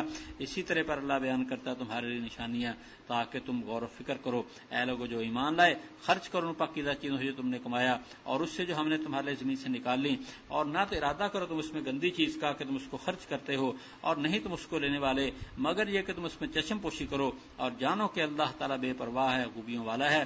شیطان تمہیں وعدہ دیتا ہے غربت کا اور تمہیں حکم دیتا ہے بے حیائی کا، اور اللہ تعالیٰ تمہیں وعدہ دیتے ہیں مغفرت کا اپنی طرف سے اور فضل کا، اور اللہ تعالیٰ بہت گنجائش والے، سب کچھ جاننے والے ہیں۔ دیتا ہے حکمت جس کو چاہے، اور جس کو حکمت مل گئی تو اس کو بہت خیر کثیر مل گئی، اور نہیں نصیحت حاصل کرتے مگر عقل والے۔ اور جو تم کوئی خرچ کرو، کوئی خیرات خرچ کرو یا تم کوئی نظر مانو تو اللہ اس کو جانتا ہے، اور نہیں ظالموں کے لیے کوئی مددگار۔ اگر تم صدقے کو ظاہر کرو تو بہت اچھا ہے، اور اگر چھپاؤ اور فقراء کو دے دو وہ تمہارے لیے بہتر ہے، اور اللہ تمہارے گناہ معاف کر دے گا، اور اللہ تعالیٰ تمہارے عملوں کی خبر رکھنے والا ہے۔ آپ کے ذمہ ان کو ہدایت پر لانا نہیں ہے، لیکن اللہ تعالیٰ ہدایت دیتا ہے جس کو چاہتا ہے۔ اور جو تم خرچ کرو کوئی اچھی چیز، کوئی مال، تو اللہ تو اپنے فائدے کے لیے، اور تم نہیں خرچ کرتے مگر اللہ کی رضا حاصل کرنے کے لیے۔ اور جو تم کوئی خرچ کرو، کوئی مال خرچ کرو یا خیرات دو، تمہیں اس کا پورا بدلہ دیا جائے گا، اور تم پہ ظلم نہیں ہوگا۔ ان فقراء کے لیے جو روکے گئے اللہ کے راستے میں، وہ نہیں طاقت رکھتے زمین میں چلنے پھرنے کی، جاہل ان کو سمجھتا ہے مالدار، سوال نہ کرنے کی وجہ سے تو ان کو پہچانے گا ان کے چہرے سے، لوگوں سے لپٹ کر سوال نہیں کرتے، اور جو تم خرچ کرو کوئی کام کی چیز تو اللہ تعالیٰ اس کو جانتے ہیں۔ اچھا جی، اس سے پچھلی آیت میں نبی علیہ السلام کی نبوت کو ثابت کر کے فرمایا وَإِنَّكَ لَمِنَ الْمُرْسَلِينَ۔ آگے یہ فرماتے ہیں کہ اللہ کے اور انبیاء بھی ہیں، اور اللہ نے بعض ہم سب کو مانتے ہیں، لیکن اللہ نے بعض کو بعض پہ مرتبہ عطا فرمایا ہے، اس کو بھی ماننا ضروری ہے۔ تِلْكَ الرُّسُلُ فَضَّلْنَا بَعْضَهُمْ عَلَىٰ بَعْضٍ، یہ جو انبیاء ہم نے بعض کو بعض پر فضیلت مرتبہ عطا فرمایا ہے۔ منہم من کلم اللہ، ان میں سے کچھ جن سے اللہ نے کلام کیا، ان میں ایک حضرت موسیٰ علیہ السلام جن کو کریم اللہ کہا جاتا ہے، اور معراج کی رات نبی کریم صلی اللہ علیہ وسلم سے بھی اللہ کی ہم کلامی ہوئی ہے۔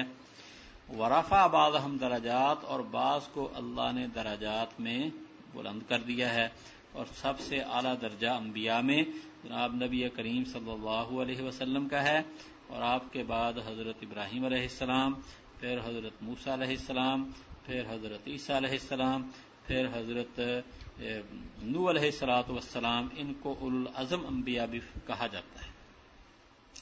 فرمایا ہم نے عیسیٰ بن مریم کو واضح دلائل عطا فرمائے، واضح معجزات دیے، اور ان کو روح القدس یعنی جبرائیل کے ساتھ قوت دی کہ جبرائیل آپ کے ساتھ اکثر رہا کرتے تھے۔ یہ ہے کہ عیسیٰ علیہ السلام کے معجزات آگے بھی آئیں گے انشاءاللہ تعالیٰ، تو ان کو ماننا ضروری ہے کہ اللہ تعالیٰ نے آپ کو معجزات عطا فرمائے، اور آپ کی نسبت ہر جگہ ماں کی طرف کی گئی ہے، کہیں بھی باپ کی طرف نسبت نہیں ہے۔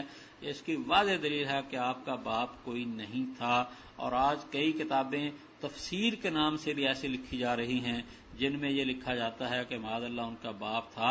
اس واسطے آپ اہل حق کی کتابوں کو پڑھیں، ان کے ساتھ جڑے رہیں۔ یہ نہیں کہ جو آدمی بھی تفسیر لکھ دیتا ہے وہ بالکل ہی برحق لکھے گا۔ وہ بعض سے لوگ ایسی نصیحت سے لکھتے ہیں کہ کچھ باتیں تو لکھ دیں گے صحیح، اور باقی حقائق کا انکار کر دیتے ہیں، ان کا مصداق بنتے ہیں۔ فَتُؤْمِنُونَ بِبَعْضِ الْكِتَابِ وَتَكْفُرُونَ بِبَعْضٍ، کہ بعض کتاب کو مان لیا اور بعض کا انکار کر دیا۔ نہیں، پوری کتاب قرآن ساری سچی کتاب ہے، شروع سے آخر تک برحق ہے، سب کو ماننا ضروری ہے۔ الحمدللہ ہم سب پر ایمان لاتے ہیں، اللہ تعالی ہمیں استقامت کی توفیق عطا فرمائے۔ آگے فرمایا وَلَوْ شَاءَ اللَّهُ مَا اقْتَتَلَ الَّذِينَ، اگر اللہ چاہتا تو جو بعد والے نہ لڑتے، بعد اس کے کہ ان کے پاس واضح دلائل، تو بعد میں لوگوں کے پاس دلائل تو آ چکے ہیں، لیکن یہ ہے کہ پھر بھی سب ایمان لانے والے نہیں ہیں۔ لیکن اختلافو، لیکن ان میں اختلاف ہوا، کچھ ایمان والے ہیں کچھ کافر ہیں۔ وَلَوْ شَاءَ اللَّهُ مَا اقْتَتَلُوا، اور اگر اللہ چاہتا تو وہ آپس میں نہ لڑتے، لیکن اللہ چاہتا ہے جو کرتا ہے جو چاہتا ہے۔ دیکھو بھئی، اللہ کی چاہت ایک تو وہ ہے کہ جو ہم سے اس کا مطالبہ ہے کہ تم یہ کرو اور یہ نہ کرو، یہ تو اللہ کا حکم ہمیں پورا کرنا ضروری ہے۔ اگر ہم اس کے حکم کو مان کر چلیں گے تو ہمیں فائدہ ہوگا، ورنہ ہمارا نقصان ہوگا۔ اور ایک اللہ تعالیٰ کا ایک تقدیری فیصلہ ہے نظام کائنات کے مطابق۔ تو جیسے کائنات کے اندر کچھ غریب ہیں، کچھ امیر ہیں، کوئی بیمار ہیں، کوئی تندرست ہیں، کوئی مرد ہیں، کوئی عورتیں ہیں، کوئی انسان ہے، کوئی جانور ہیں، اللہ تعالیٰ نے ہر قسم کی چیزوں کو بنایا ہے۔ اسی طرح پر جنت کو بھی بنایا اللہ نے، دوزخ کو بھی بنا دیا ہے۔ جنت میں جانے والے ایمان والے ہیں اور اس کو بھی بنا دیا، دوزخ میں جانے والوں کو بھی بنا دیا ہے۔ تو یہ اس کا نظام قدرت ہے۔ تو یہ بھی فرما دیا کہ یہ اس قرآن کریم کے اندر احکام شریعت بھی ہیں اور نظام قدرت کا بھی جا بجا بیان ہے۔ اس واسطے یہ اس کا نظام ہے۔ اگر چاہتا سب کو مومن بنا دیتا، لیکن اس کی حکمت ہے کہ سب کو مومن نہیں بنایا۔ آخر جنت میں بھی جانے والے بنا دیے، دوزخ میں جانے والے بھی، لیکن یہ پہلے بتا چکا ہوں کہ اس سے گناہگار حجت نہیں پکڑ سکتا کہ بھی اللہ نے تو میری قسمت میں گناہ لکھا تھا، میرا کیا قصور ہے۔ اس کی وجہ بنیادی طور پر یہ ہے کہ کسی کو کیا پتہ ہے کہ میری قسمت میں کیا لکھا ہے۔ جو گناہ کرتا ہے وہ اپنے مزے سے کرتا ہے، وہ اپنی منشا کے مطابق کرتا ہے، اس کو کیا پتا اس کی قسمت میں کیا لکھا ہوا ہے۔ اس واسطے ہمیں اللہ سے ہمیشہ ڈرنے کی ضرورت ہے۔ ٹھیک ہے، اس کا نظام ہے، کوئی مومن کوئی کافر، لیکن ہمیں اپنے سے فکر ہونا چاہیے، اپنے بارے میں، کہیں ہم کفر کی موت نہ مر جائیں۔ اپنے ایمان کے بارے میں فکر کرو، باقیوں کا ہمیں کیا پڑی۔ تجھے یہ کسی کی کیا پڑی، اپنی نبیڑ تو۔ فرمایا آگے یا ایھا الذین آمنو، پھر پہلے خرچ کرنے کے بارے میں آیات ہیں، یہاں پھر اس کا ذکر ہے۔ اے ایمان والو، خرچ کرو ان سے جو ہم نے تم کو عطا کیا، رزق دیا اس سے پہلے کہ آئے وہ دن جس میں نہ بیع ہوگی، نہ خرید و فروخت ہوگی، نہ دوستی ہوگی، نہ سفارش ہوگی۔ لیکن یہ اگر کام آئیں گی بھی چیزیں، دوستی ایمان والوں کی کام آئے گی، سفارش اللہ کے نیک بندوں کی کام آئے گی، یہ تبھی ہوگی جب دنیا میں ان سے تعلق رکھا ہوگا۔ والکافرون هم الظالمون، کافر ہی ظالم ہیں۔ آج کچھ لوگ ہمدردی سے کہہ دیتے ہیں اور جی ہم نے کافروں کو جو ہے نا کلمہ نہیں پڑھایا، اس لیے کافر جو ہے نا وہ معاذ اللہ مظلوم ہے، ہم ظالم ہیں۔ ایسی بات ہرگز نہ کریں، اللہ نے ان کے اوپر حجت پوری کر دی ہے، کسی کو حجت پوری کیے بغیر اللہ آخرت کا عذاب نہیں دے گا۔ تو حجت مختلف طریقوں سے پوری ہو رہی ہے۔ دیکھو پوری دنیا میں اذان ہو رہی ہے، پوری دنیا کے اندر مسلمانوں کا نام ہے، کافروں کو پتہ ہے مسلمان مظلوم ہیں، لیکن وہ پھر ایمان نہیں چھوڑ رہے۔ وہ سوچے تو صحیح کیا وجہ ہے کہ یہ ایمان کیوں نہیں چھوڑتے۔ امام ابو حنیفہ تو یہاں تک کہتے تھے اگر اللہ تعالیٰ انبیاء کو نہ بھی بھیجتا تو کم از کم انسان کے اوپر یہ ضروری تھا اپنی عقل سے پہچان لے کہ میرا پیدا کرنے والا ایک اللہ ہے، میں خود بخود پیدا نہیں ہو گیا۔ اتنا تو ماننا ہر ایک کے اوپر ضروری ہے ہی، باقی تفصیلات اگر نہیں معلوم تو چلو ان کی تو اور بات ہے۔ اس واسطے اللہ تعالیٰ ایسے حالات پیدا کر دیتا ہے کہ انسان کو بات سمجھ آئے میرا کوئی نہ کوئی خالق ہے، پھر وہ اس کا ایمان نہ لائے تو پھر وہ ظالم ہے اور اللہ تعالیٰ کے ہاں سزا کا حقدار بنتا ہے۔ آگے فرمایا اللہ لا الہ الا ہو، اللہ کے سوا یہ مشہور آیت قرآن پاک کی جو آیت الکرسی ہے، نبی کریم صلی اللہ علیہ وسلم نے اس کے بارے میں فرمایا اعظم آیتن، پوچھا ایک صحابی سے قرآن پاک کی سب سے بڑی آیت کون سی ہے، انہوں نے یہ آیت کریمہ پڑھ کر سنائی، فرمایا تجھے علم کی مبارکباد ہو، تو یہ آیت معنی کے اعتبار سے قرآن پاک کی سب سے عظیم آیت ہے۔ اس میں 10 جملے ہیں اور 10 کے 10 جملے اللہ تعالیٰ کی حمد و ثنا کے اوپر مشتمل ہیں، اور یہ بہت ہی مؤثر قسم کی آیت ہے۔ مشہور واقعہ حضرت ابو ہریرہ کا حدیث صحیحہ میں کہ نبی کریم صلی اللہ علیہ وسلم نے ان کی ڈیوٹی لگائی کچھ مال کی حفاظت کے اوپر، تو غلے کی حفاظت کے اوپر۔ رات کو کوئی آدمی آیا، اس میں سے مال کو چرانے لگا تو انہوں نے اس کو پکڑ لیا، اس نے منت سماجت کی میرے چھوٹے چھوٹے بچے ہیں مجھے معاف کر دو، میں پھر نہیں آؤں گا۔ انہوں نے اس کے رحم کیا، چھوڑ دیا۔ دوسرے نبی علیہ الصلوۃ والسلام نے پوچھا ہاں بھی ابو ہریرہ وہ تیرے قیدی نے کیا کیا؟ کہنے لگے حضرت معافی مانگی اور یہ کیا، وہ چلا گیا۔ آپ نے فرمایا وہ پھر آئے گا۔ دوسرے دن رات پھر یہ انتظار میں، اللہ کے نبی صلی اللہ علیہ وسلم کی بات جھوٹی تو ہو نہیں سکتی تھی، پھر آ گیا وہ، پھر مال چرانے لگا، پھر انہوں نے پکڑ لیا اس کو، پھر منت سماجت کرنے لگا میں اب نہیں کروں گا، وہ کہ نہیں اب میں تجھے ضرور نبی علیہ السلام کے پاس لے کے جاؤں گا۔ بہرحال منت سماجت پھر چلا گیا۔ پھر نبی علیہ السلام نے اگلے دن پوچھ لیا، کہنے لگے حضرت بس پھر اس نے منت سماجت کی، مجھے ترس آیا، پھر چھوڑ دیا۔ فرمایا وہ ایک دفعہ وہ پھر آئے، لو جی پھر یہ انتظار میں رہے، پھر آ گیا، پھر اس کو پکڑ لیا کہ تو بار بار وعدہ خلافی کرتا ہے، اب تو میں تجھے ضرور نبی علیہ السلام کے حوالے کروں گا۔ وہ کہنے لگے میں تجھے ایک نسخہ بتا دیتا ہوں، تو اس آیت کو پڑھ لیا کر، اللہ لا، یہ آیت الکرسی کو، تو اللہ تعالیٰ پھر حفاظت کریں گے اور شیطان جو ہے نا وہ تیرے وہ قریب نہیں آ سکے گا۔ یہ خوش ہو گئے، اس کو چھوڑ دیا۔ نبی علیہ الصلوۃ والسلام نے پوچھ لیا، انہوں نے ساری صورتحال بتا دی کہ وہ یہ بھی بتا کر گیا ہے۔ فرمانے لگے ہے تو بڑا جھوٹا، مگر اس نے یہ بات صحیح کر دی۔ اور پھر فرمایا تجھے پتا ہے کہ وہ کون تھا جس سے تو بات چیت کر رہا؟ کہنے کہ نہیں مجھے نہیں پتا۔ فرمایا وہ شیطان تھا، شیطان تھا تو یہ نسخہ بتا گیا۔ اب آپ کہیں گے بھی شیطان کو کیسے پتا؟ بے شیطان کو یہ پتا ہے کہ جہاں کسی مسلمان نے اس آیت کو پڑھ لیا نا میں وہاں نہیں جا سکتا، کیونکہ شیطان کی پابندی لگ جاتی ہے، اس لیے اس نے کہہ دیا یہ پڑھو گے نا تو پھر شیطان قریب نہیں آ سکے۔ یہ ہے اللہ لا الہ الا ہو۔ ہم سب کو اس آیت کو یاد بھی کرنا ضروری ہے اور ترجمہ بھی اس کا آنا چاہیے۔ اللہ اس کے سوا کوئی معبود نہیں، الحی القیوم زندہ ہے، سب کو قائم رکھنے والا ہے، لا تأخذہ سنۃ، اس کو اونگ اور نیند نہیں پکڑتی، لہ ما فی السماوات و ما فی الارض، یعنی دیکھو ہماری کیفیت یہ ہے کہ ہم اگر ہم 2 دن نہ سوئیں تو ہماری حالت ہی خراب ہو جائے۔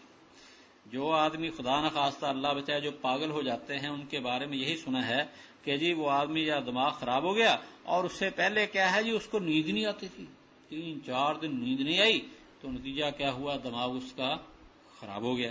تو انسان تو اتنا کمزور ہے، اگر نہ سوئے تو بس تھکاوٹ، بلکہ پاگل ہی ہو جائے۔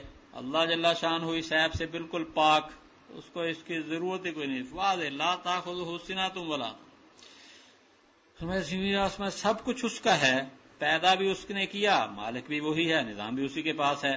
کون ہے جو سفارش کرے اس کا مگر اس کی اجازت سے، جانتا ہے جو کچھ اس کے سامنے، ان کے سامنے اور ان کے پیچھے سب چیزیں اللہ تعالیٰ کے علم میں ہیں، اور بندے اس کے علم میں سے کسی چیز کو نہیں جان سکتے مگر جس کو اللہ چاہے۔ وسع کرسیہ، اس کی کرسی آسمان و زمین کو وسیع ہے، یا تو یہ اس کی بادشاہت وسیع ہے، اور ایک معنی کرسی اللہ کی ایک مخلوق بھی ہے۔ بعض روایات میں ہے کہ وہ اتنی بڑی مخلوق ہے کہ جیسے ایک بہت بڑے میدان میں چھلا پڑا ہو تو 7 آسمان و زمین ایسے ہیں جیسے ایک چھلا ہے، اور وہ بہت بڑے میدان کی طرح ہے، اور عرش اس سے بھی اسی طرح بہت بڑا ہے۔ تو بس اللہ تعالیٰ کی مخلوقات میں اتنی بڑی بڑی مخلوق ہیں کہ ہم ان کا تصور نہیں کر سکتے، اور چھوٹی چھوٹی تو آپ جانتے ہیں، ایٹم کتنا چھوٹا ذرہ ہوتا ہے، پھر ایٹم کے ارد گرد اس کے جو اپنے ذرات ہیں، کتنی چھوٹی چھوٹی مخلوق اللہ نے بنا دی ہے، اور بڑی بڑی بھی بے شمار ہیں۔ فرمایا ولا یعودہ، اللہ کو ان کی حفاظت تھکاتی نہیں، اور وہ سب سے برتر عظمت والا ہے۔ ہماری حالت یہ ہے کہ اگر ہم میں سے کسی کی ڈیوٹی لگا دی جائے کہ بھئی تو نے بس اس کو دیکھتے رہنا ہے، دائیں بائیں تو نے حرکت نہیں کرنی، بس تیری ڈیوٹی ہے تو نے اسی کو دیکھتے رہنا، ہم یقین کریں چند منٹ بھی نہیں دیکھ سکتے، ہماری آنکھیں ہل جائیں گی اور ہم تھک جائیں گے، مسلسل ہم ایک ہی چیز کو دیکھتے رہیں اور دائیں بائیں نہ دیکھیں، اپنی نگاہ کو نہ پھیریں۔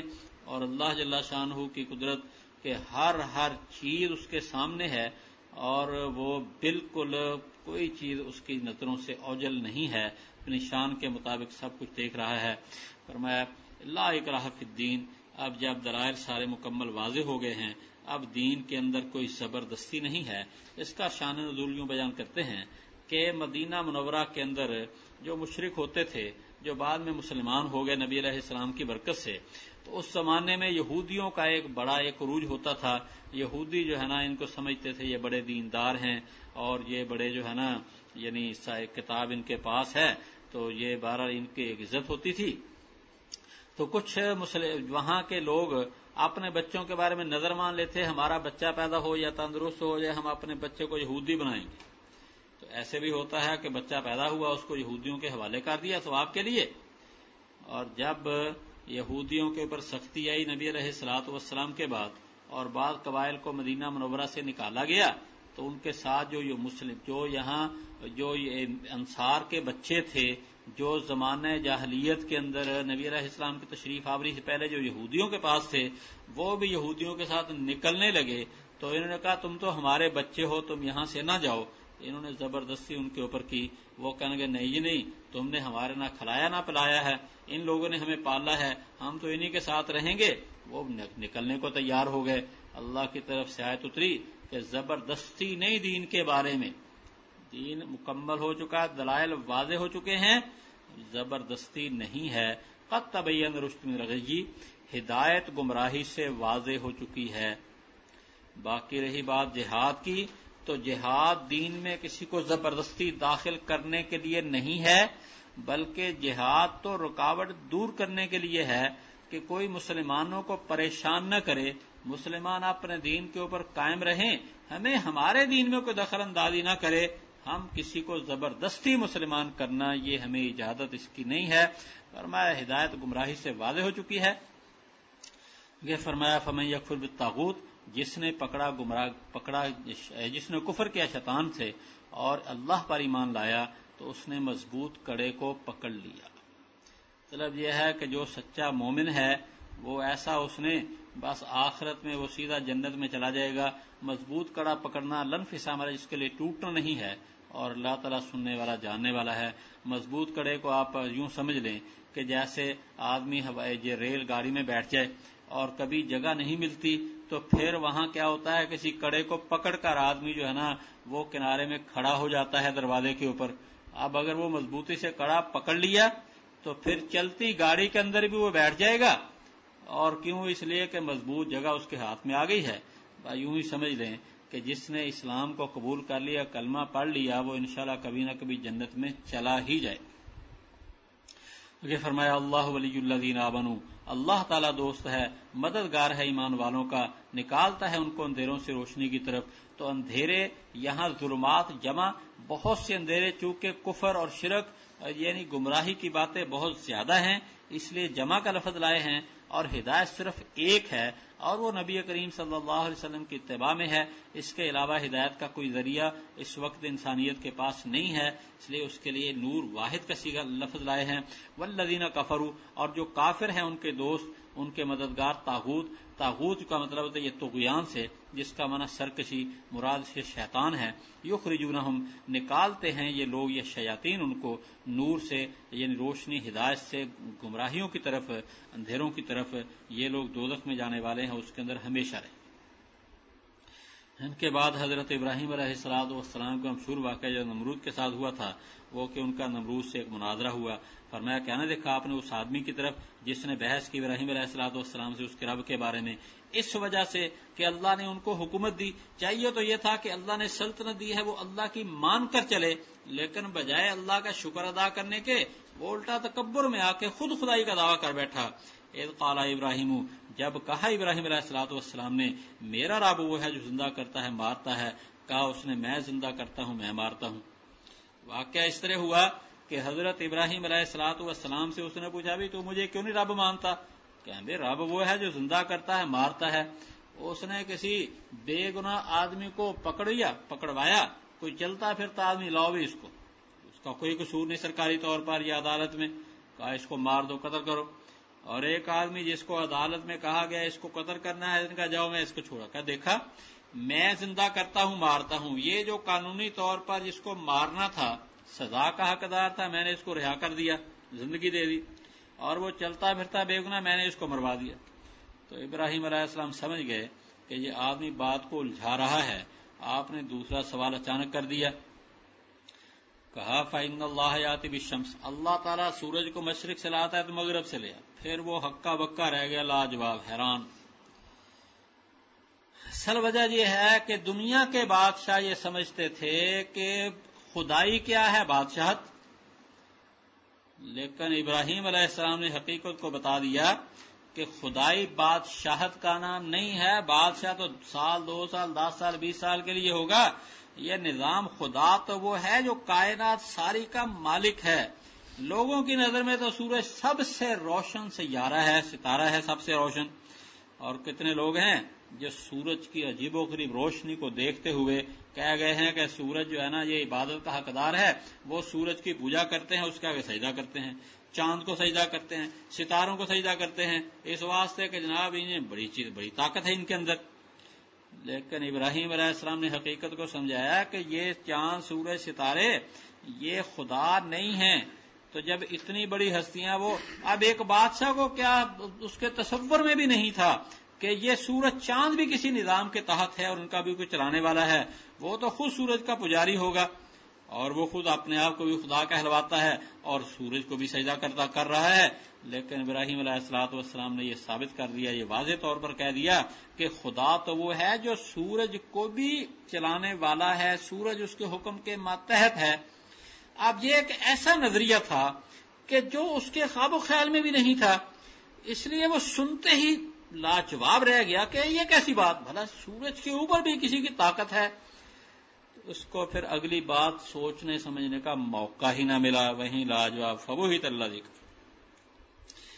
دوسری ایک مثال دی ہے اللہ تعالیٰ کی قدرت کی، فرمایا اس آدمی کی طرح مر علی قریۃ، کہ جو گزرا ایک بستی کے اوپر اور وہ بستی گری ہوئی تھی اپنی چھتوں پر۔ مشہور یہ ہے کہ یہ حضرت عزیر علیہ السلام کا واقعہ ہے۔ حضرت عزیر علیہ السلام وہ ہستی ہیں جن کو یہودیوں نے کہہ دیا تھا کہ جی آپ وہ خدا کے بیٹے ہیں، موجودہ یہودی جو ہیں وہ اس کا انکار کرتے ہیں کہ یہ ہم ان کو خدا کا بیٹا نہیں مانتے، لیکن تفسیر یہ مولانا حفظ الرحمان سے ہاروی نے لکھا قصص القرآن میں کہ نہیں، اب بھی کچھ یہودی ایسے ہیں کہ جو حضرت عزیر علیہ الصلوۃ والسلام کے بارے میں کہتے ہیں وہ خدا کا بیٹا ہے، یا کم از کم اس زمانے میں کچھ یہودی تھے جب قرآن نازل ہوا، کیونکہ قرآن کی بات غلط نہیں ہو سکتی، قرآن نے واضح طور پر یہ بات کہی، انہوں نے یہ بات کہی ہے۔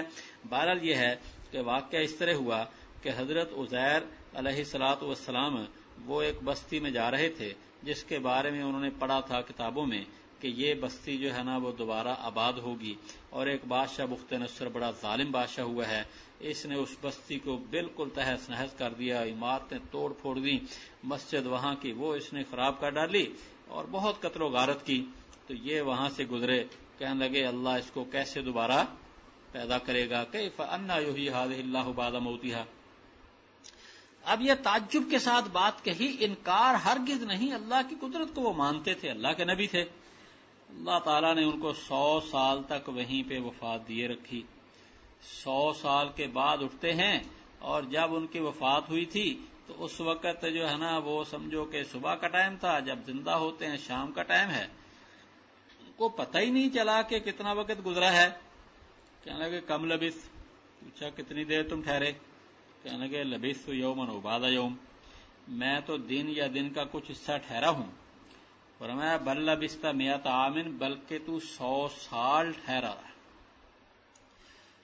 دیکھو انبیاء کرام کی موت ان کی شان کے مطابق ہوتی ہے، اور نبی علیہ السلام دیگر انبیاء کے بارے میں ہمارے حضرات کہتے ہیں احادیث کے مطابق کہ آپ انبیاء کرام جو ہے نا ان کی قبر پہ کوئی جائے سلام پیش کرے وہ سنتے ہیں۔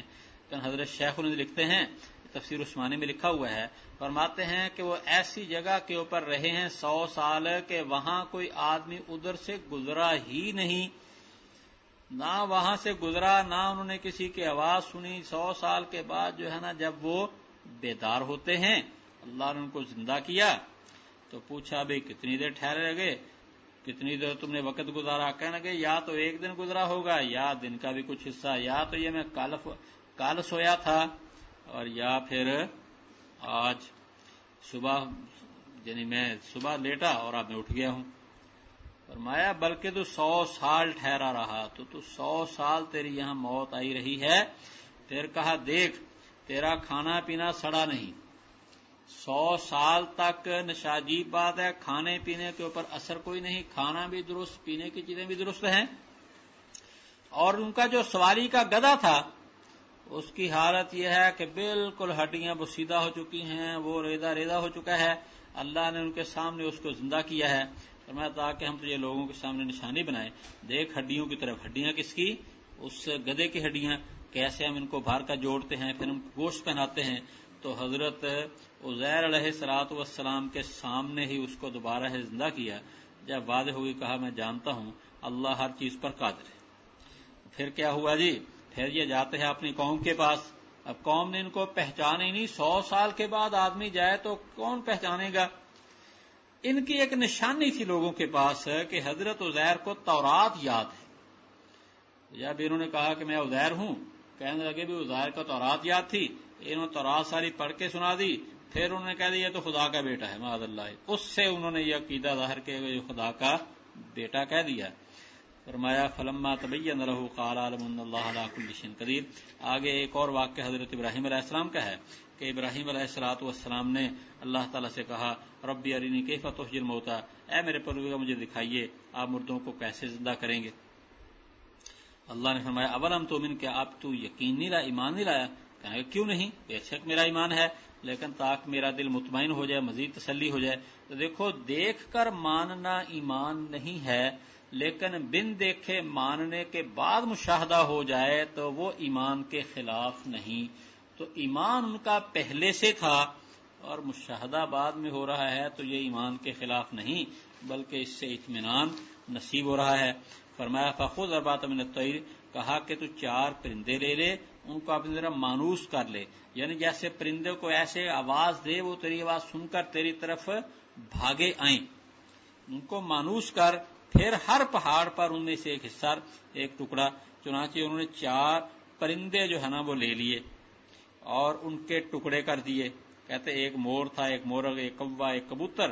بہرحال یہ ہے، اس کے بعد انہوں نے ان کے ذبح کیا اور ایک پہاڑ پر سب کے سر رکھ دیے، ایک پر رکھ دیے، ایک پر دھڑ رکھ دیے، ایک پر پاؤں رکھ دیے، اور بیچ میں کھڑے ہو کر ہر ایک کو پکارتے ہیں. سر ایک پہاڑ سے اٹھتا ہے اور ہوا میں پہنچ گیا، کھڑا ہو گیا، دوسرے سے دھڑ، تیسرے سے پاؤں، پھر پر. مختلف اعضاء جو ہے نا مختلف جگہوں سے اٹھ کر اکٹھے ہوتے ہیں اور جڑتے ہیں اور دوڑ کر ان کے پاس آ جاتے ہیں.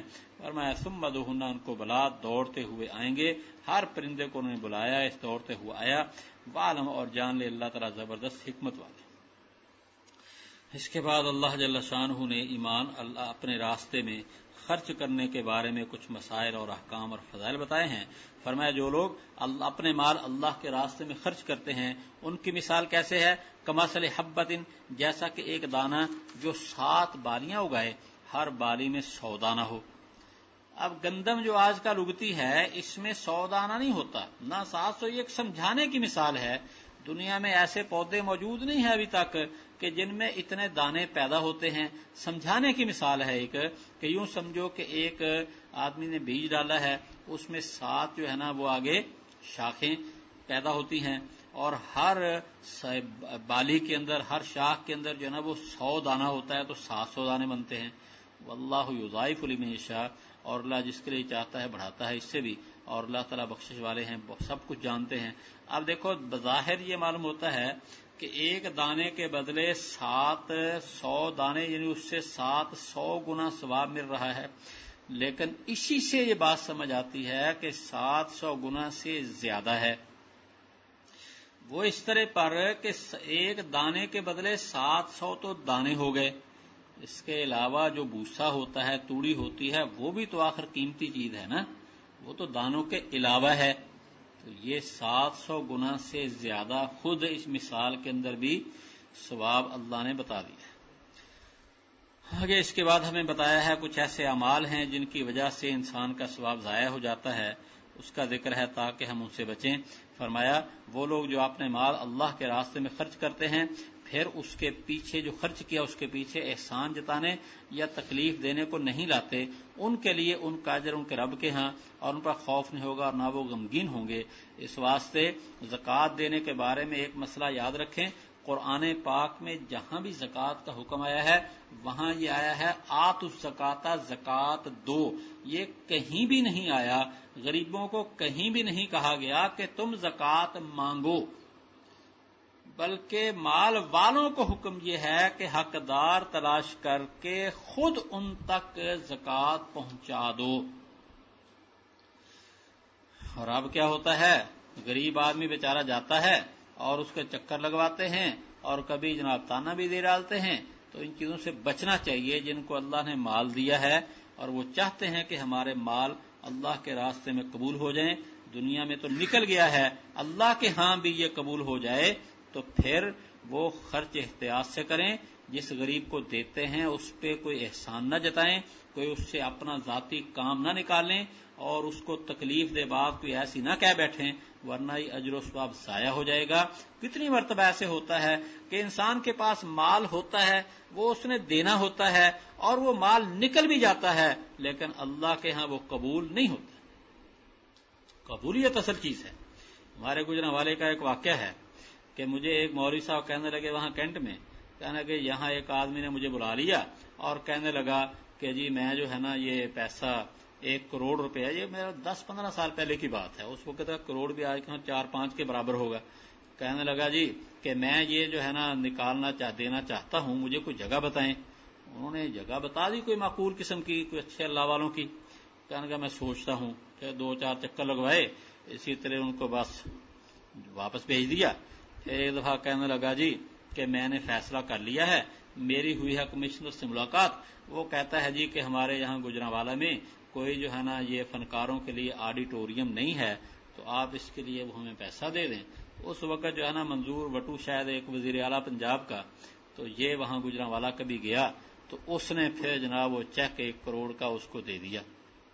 تو میں وہاں گزرا جی ٹی روڈ کے اوپر، وہاں ایک جو ہے نا وہ بنا ہوا ہے شاہین آباد ایک محلہ ہے، اس کے سامنے ایک جناب سکول ہے قائد اعظم سکول، اس کے درمیان میں ایک بڑی عمارت، اس کے اوپر لکھا ہوا تھا شیخ محمد یونس آڈیٹوریم۔ میں نے سمجھا شاید یہی ہو، بہرحال یہ پھر وہ اچانک میری ان سے کئی سالوں کے بعد ملاقات ہوگی، میں نے کہا بھی کہیں وہی عمارت تو نہیں؟ کہنے کہ ہاں وہی عمارت ہے۔ اب کہنے لگا کہ اس آدمی نے کہا تھا جی میری 2 شرطیں میں نے ان سے رکھی ہیں، ایک یہ ہے کہ جو بھی پروگرام ہوگا نا اس میں تلاوت قرآن ضرور ہوگی، اور دوسرا یہ ہے کہ میرا اس کے اوپر نام ہوگا۔ ماشاءاللہ بھائی کرنے ہے خدا کی مخالفت، اور پہلے تلاوت بھی ہو جائے اور پھر اس تلاوت کے بعد اس کا خلاف عمل بھی ہو جائے، اور پھر اس کا نام تو واقعی لکھا ہوا تھا، اب بھی لکھا ہوا ہے، لیکن چند سالوں کے بعد اس کے نام کے اوپر انہوں نے اسکول کا نام اس سے بھی موٹا کر کے اس سے بھی اوپر لکھ دیا، اس کا نام تو ہے ابھی تک۔ اس لیے پیسہ تو نکل جاتا ہے، لیکن یہ بھی دیکھنا ہے، فکر ہے کہ قبول بھی ہوا یا کہ نہیں ہوا، اس کا فکر بھی ضروری ہے۔ اس لیے کوئی ایسی بات نہیں کرنی چاہیے۔ فرماتے ہیں اچھی بات کہہ دینا اور معاف کر دینا بہتر ہے اس صدقے سے جس کے پیچھے تکلیف ہو۔ آدمی نہیں دے سکتا، کہہ دے اللہ معاف کرے، کوئی آسان کا جملہ کہہ دے، لیکن یہ ہے کہ اگر اس کو دے بھی دیا اور پیچھے کوئی اس کو ستایا بھی تو وہ ثواب ضائع ہو جاتا ہے۔ اللہ تعالیٰ بے پرواہ ہے، اس کو کوئی پرواہ نہیں ہے، تم دے دو بعد میں بات کرو تمہیں ثواب نہ ملے، اس کو کیا جائے گا، وہ بے پرواہ ہے اور نہایت تحمل والے۔ اے ایمان والو، پھر فرمایا اے ایمان والو اپنے صدقے احسان جتا کر اور تکلیف دے کے ضائع نہ کرو۔ یہ اس مضمون کو پھر پکا کر دیا، اس کی طرح جو اپنا مال خرچ کرتا ہے لوگوں کو دکھانے کے لیے اور اللہ اور آخرت کے دن پر ایمان نہیں رکھتا، تو اس کی صرف مثال دے کر اس بات کو سمجھایا ہے۔ بہت پکا مضمون یہ بیان کیا ہے، فرمایا اس کی مثال کمثل صفوان، صاف پتھر کی طرح جس کے اوپر کی مٹی ہے۔ اب ایک صاف پتھر ہے پہاڑ کے اوپر یا جیسے بھی، اس کے اوپر مٹی پڑی ہوئی ہے، اس کے اوپر آدمی نے کچھ دانے وغیرہ ڈال دیے ہیں، کوئی یعنی بیج ڈال دیا، اور پھر اس کے اوپر زوردار بارش برسی اور وہ سارا پتھر صاف ہو گیا، تو کس کام آئے گا وہاں اگانا کسی چیز کا؟ فرمایا فاصاب، اس کو تیز بارش پہنچی، اس نے بالکل اس کو صاف کر کے رکھ دیا، جو کچھ اس نے کمایا اس میں سے کوئی چیز کی قدرت ان کو نہیں ہے، اور اللہ تعالیٰ ایسے کافروں کو ہدایت نہیں دیتے۔ وَمَثَلُ الَّذِينَ يُنْفِقُونَ أَمْوَالَهُمْ، اور جو لوگ اپنے مال خرچ کرتے ہیں اللہ کی رضا حاصل کرنے کے لیے اور اپنی جانوں کو ثابت قدم رکھنے کے لیے، وہ اس باغ کی طرح جو اونچی جگہ میں ہو۔ تو جو اللہ کے لیے خرچ کرتے ہیں اور ایمان کی استقامت مقصد ہے کہ ہمارا یہ عمل اللہ کے ہاں قبول ہو جائے، وہ سمجھ لیں کہ جیسے ایک بہت اچھی پہاڑی جگہ ہے جہاں پہ بہت اچھی زمین ہے، اور وہ علاقہ ایسا ہے کہ تھوڑا سا وہاں پانی بھی چلا جائے تو پھر بھی بہت اچھا پھل پیدا ہوتا ہے۔ فرمایا جیسا کہ اس باغ کی طرح جو اونچی جگہ میں ہے، اس کو پہنچا زور کا می تو پھل دگنا لایا ہے۔ اگر زور کا می نہ پہنچے تو ہلکی سی فوار، تھوڑی سی بارش بھی کافی ہے، اور اللہ تعالیٰ تمہارے عملوں کو دیکھنے والے۔ پھر آگے مزید ایک مثال دے کر سمجھایا ہے کہ اپنے عملوں کو، اپنے صدقے کی حفاظت ضرور کرو۔ فرمایا کیا تم میں سے کوئی چاہتا ہے کہ اس کے باغ ہو کھجوروں اور انگوروں کا جس کے لیے نہریں جاری ہو، اس کے لیے ہر قسم کے پھل ہوں؟ تو ایک آدمی ہے، اس کا باغ ہے، ہر قسم کی اس کے اندر نعمتیں موجود ہیں، اور وہ آدمی بوڑھا ہو گیا، چھوٹے چھوٹے بچے ہیں، اور اچانک کوئی باغ کے اوپر کوئی مصیبت آ گئی، باغ ضائع ہو گیا، کس قدر پریشانی ہوگی۔ بچے چھوٹے ہیں، کما نہیں سکتے، خود بوڑھا ہو گیا، خود کام نہیں کر سکتا ہے، تو اور یہی اس کا آخری سہارا، وہ بھی ضائع ہو گیا، تو کتنی اس کو تکلیف پریشانی ہوگی۔ تو آخرت میں جب انسان کے لیے دنیا کا نظام ختم ہو چکا ہوگا اور یہی دنیا میں کمایا ہوا وہاں کام آئے گا، اور وہاں معمولی غلطی کی وجہ سے اس کا لاکھوں کروڑوں خرچ کیا ہوا بیکار چلا جائے تو کس قدر پریشانی ہوگی۔ فرمایا فَأَصَابَهَا اِعْصَارٌ، پہنچا اس کو بگولا جس میں آگ ہے، فَاحْتَرَقَ، اس نے جلا کے رکھ دیا اس کو۔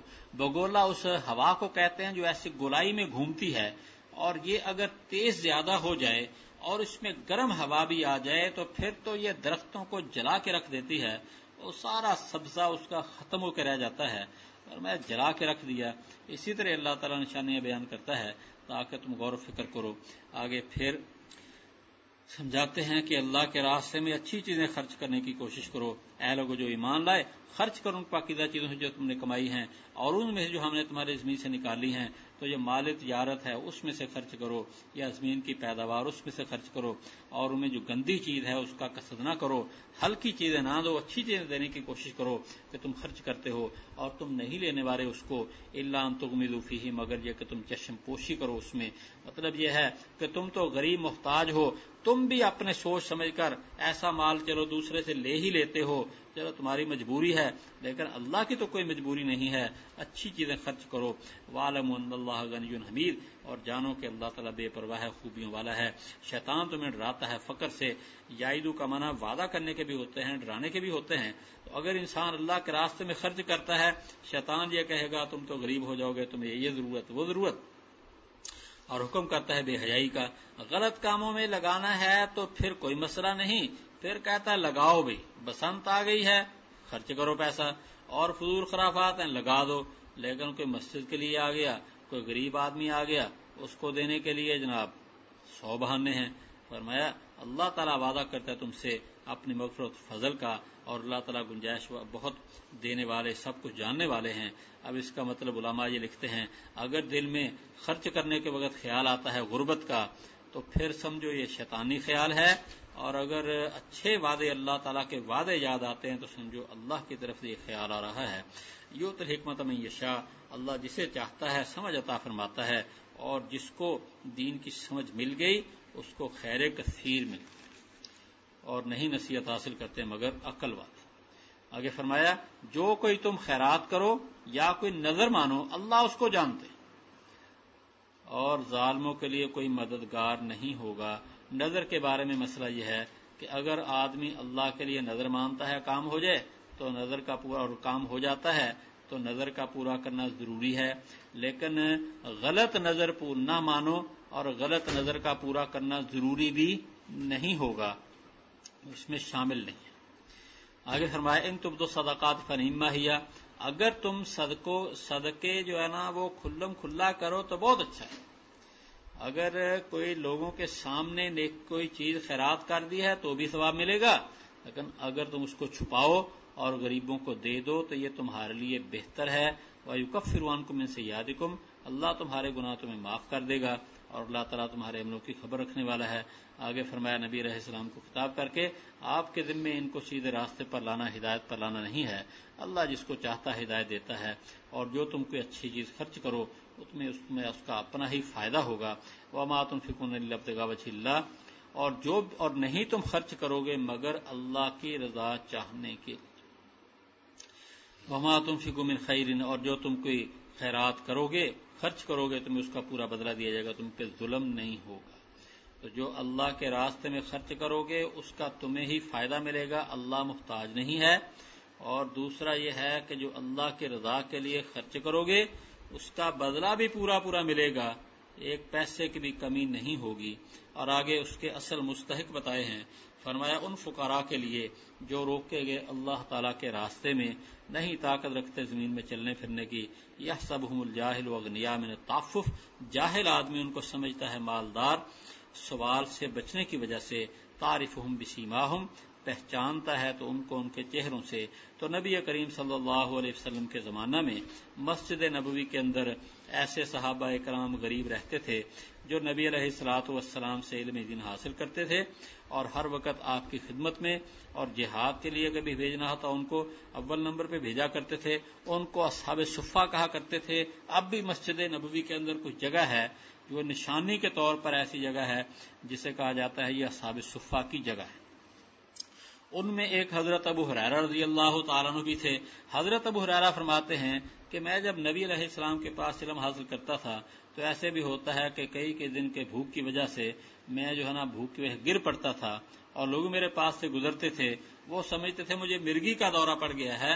ایسی بات نہیں ہوتی تھی، بلکہ وہ بھوک کی وجہ سے ایسے ہوتا تھا، لیکن وہ کسی کے آگے ہاتھ نہیں پھیلاتے تھے۔ فرمایا لا یسألون الناس الحافا، کسی سے لپٹ کر سوال نہیں کرتے۔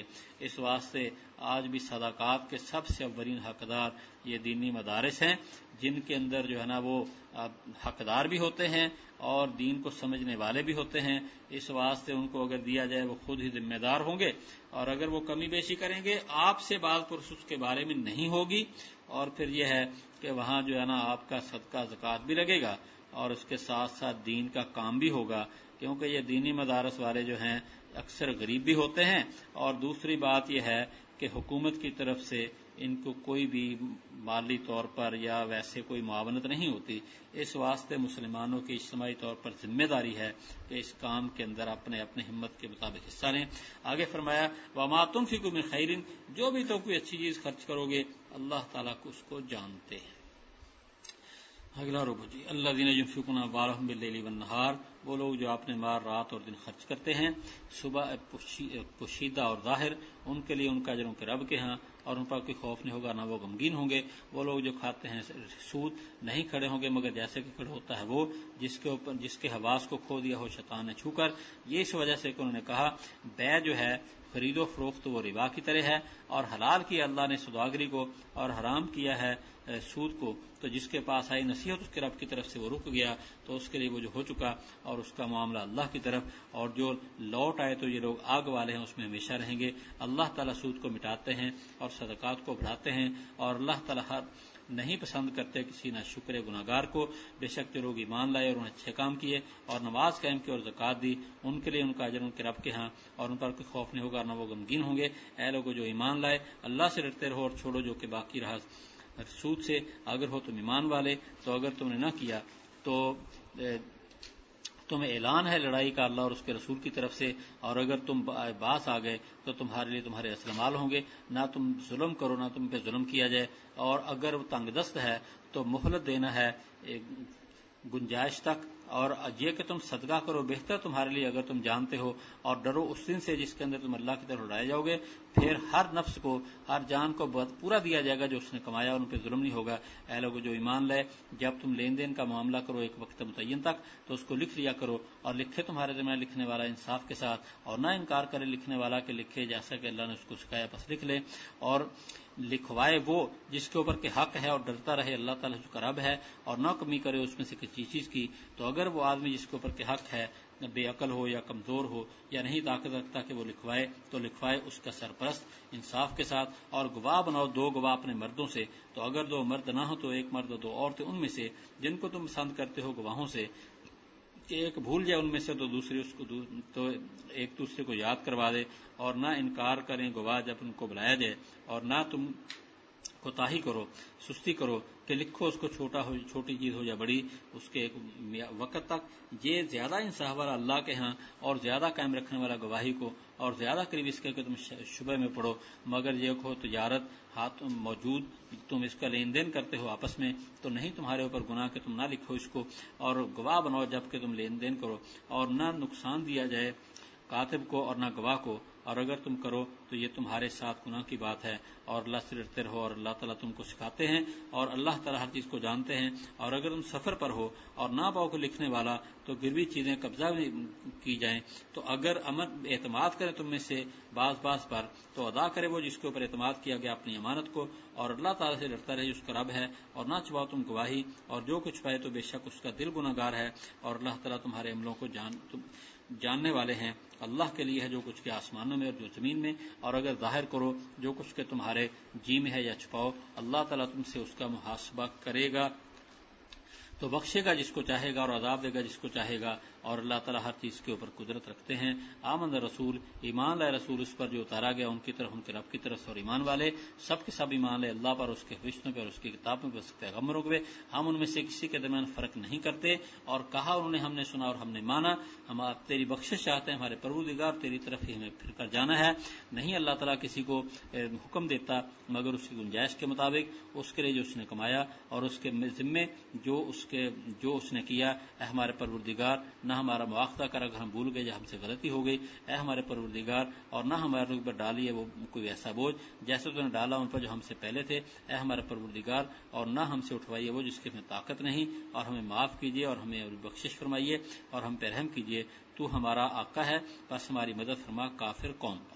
بسم اللہ الرحمن الرحیم الف لام میم اللہ لا الہ الا هو الحی القیوم اللہ اس کے سوا کوئی معبود نہیں، زندہ ہے، سب کو تھامنے والا ہے۔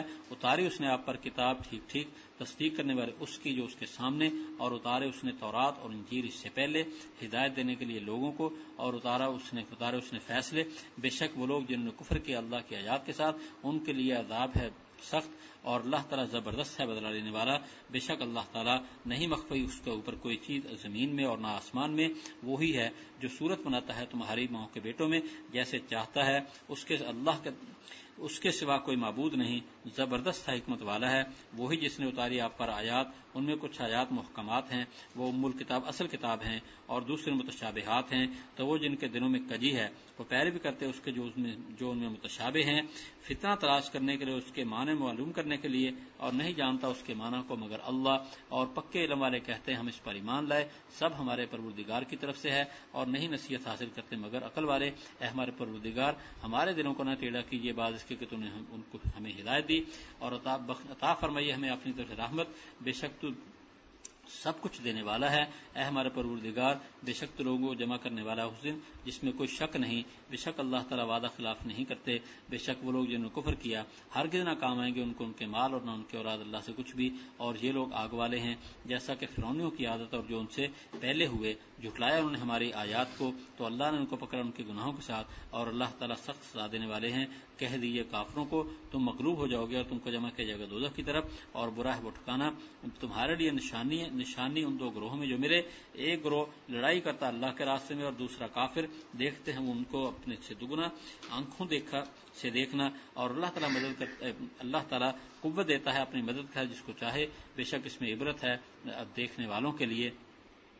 راستہ کیا گیا لوگوں کے لیے محبت خواہشات کی عورتوں سے اور بیٹوں سے، اور بھرے ہوئے خزانے سونے اور چاندی کے، اور گھوڑے نشان لگے ہوئے، اور جانور اور کھیتی، یہ ساز و سامان دنیا کی زندگی کا، اور اللہ تعالیٰ اس کے ہاں اچھا ٹھکانہ ہے۔ کہ کہہ دیجیے کیا میں تمہیں خبر دوں جو اس سے بہتر چیز ہے ان لوگوں کے لیے جو پرہیزگار ہوں ان کے رب کے ہاں، باغات جن کے نیچے نہریں جاری ان میں ہمیشہ رہیں گے، اور بیویاں صاف پاک، اور رضامندی اللہ کی طرف سے، اور اللہ تعالیٰ بندوں کو دیکھنے والے ہیں۔ وہ لوگ جو کہتے ہیں ہمارے پروردگار، بے شک ہم ایمان لائے تو ہماری بخشش فرما، تو ہمیں ہمارے گناہ بخش دیجیے، اور ہمیں آگ کے عذاب سے بچا لیجیے۔ جو صبر کرنے والے، سچ بولنے والے، اور حکم بجا لانے والے، اور خرچ کرنے والے، اور صبح کے وقت استغفار کرنے والے، اللہ تعالیٰ نے گواہی دی کہ اس کا کوئی معبود نہیں، اور فرشتوں نے اور اہل علم نے اس عالم کو قائم رکھنے والا انصاف کو، اللہ کے سوا کوئی ملا نہیں ہے، زبردست حکمت والا ہے۔ بے شک دین اللہ کے ہاں اسلام ہی ہے، اور نہیں اختلاف کیا ان لوگوں نے جن کو دی گئی کتاب مگر اس کے بعد کہ آیا ان کے پاس علم، آپس میں ضد کی وجہ سے، اور جو کفر کرے اللہ تعالیٰ کی آیات کے ساتھ تو اللہ تعالیٰ جلد حساب لینے والے ہیں۔ تو اگر وہ آپ سے بحث کریں تو کہہ دیجئے کہ میں نے اپنے چہرے کو سپرد کیا اللہ کے، میں نے تابع کیا اپنے چہرے کو اللہ کے، اور جو میرا فرما بردار ہوا، اور کہہ دیجئے ان کو جن کو دی گئی کتاب اور ان پڑھ لوگوں کو بھی، کیا تم اسلام لائے؟ اگر وہ اسلام لائے تو ہدایت پا گئے، اور اگر وہ منہ پھیریں تو بے شک آپ کے ذمہ پہنچا دینا ہے، اور اللہ تعالیٰ بندوں کو دیکھنے والے ہیں۔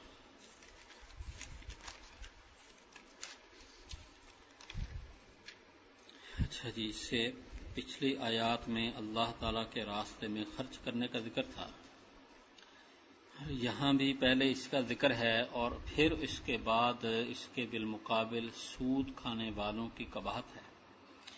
فرمایا کہ جو مال اپنا اللہ کے خرچ کرتے ہیں رات دن پوشیدہ ظاہر، ان کو ان کا اجر ملے گا ان کے رب کے ہاں۔ تو پوشیدہ خرچ کرنا کبھی اس میں زیادہ ثواب ہوتا ہے، اور کبھی کھلم کھلا خرچ کرنے میں زیادہ ثواب ہوتا ہے۔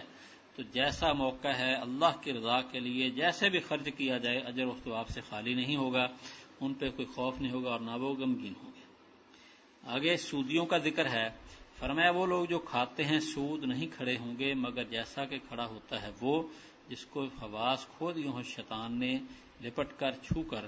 اس وجہ سے انہوں نے کہا کہ بے جو ہے نا وہ تو سود کی طرح ہے، اور اللہ نے حلال کیا بے کو اور حرام کیا اللہ تعالیٰ نے سود کو۔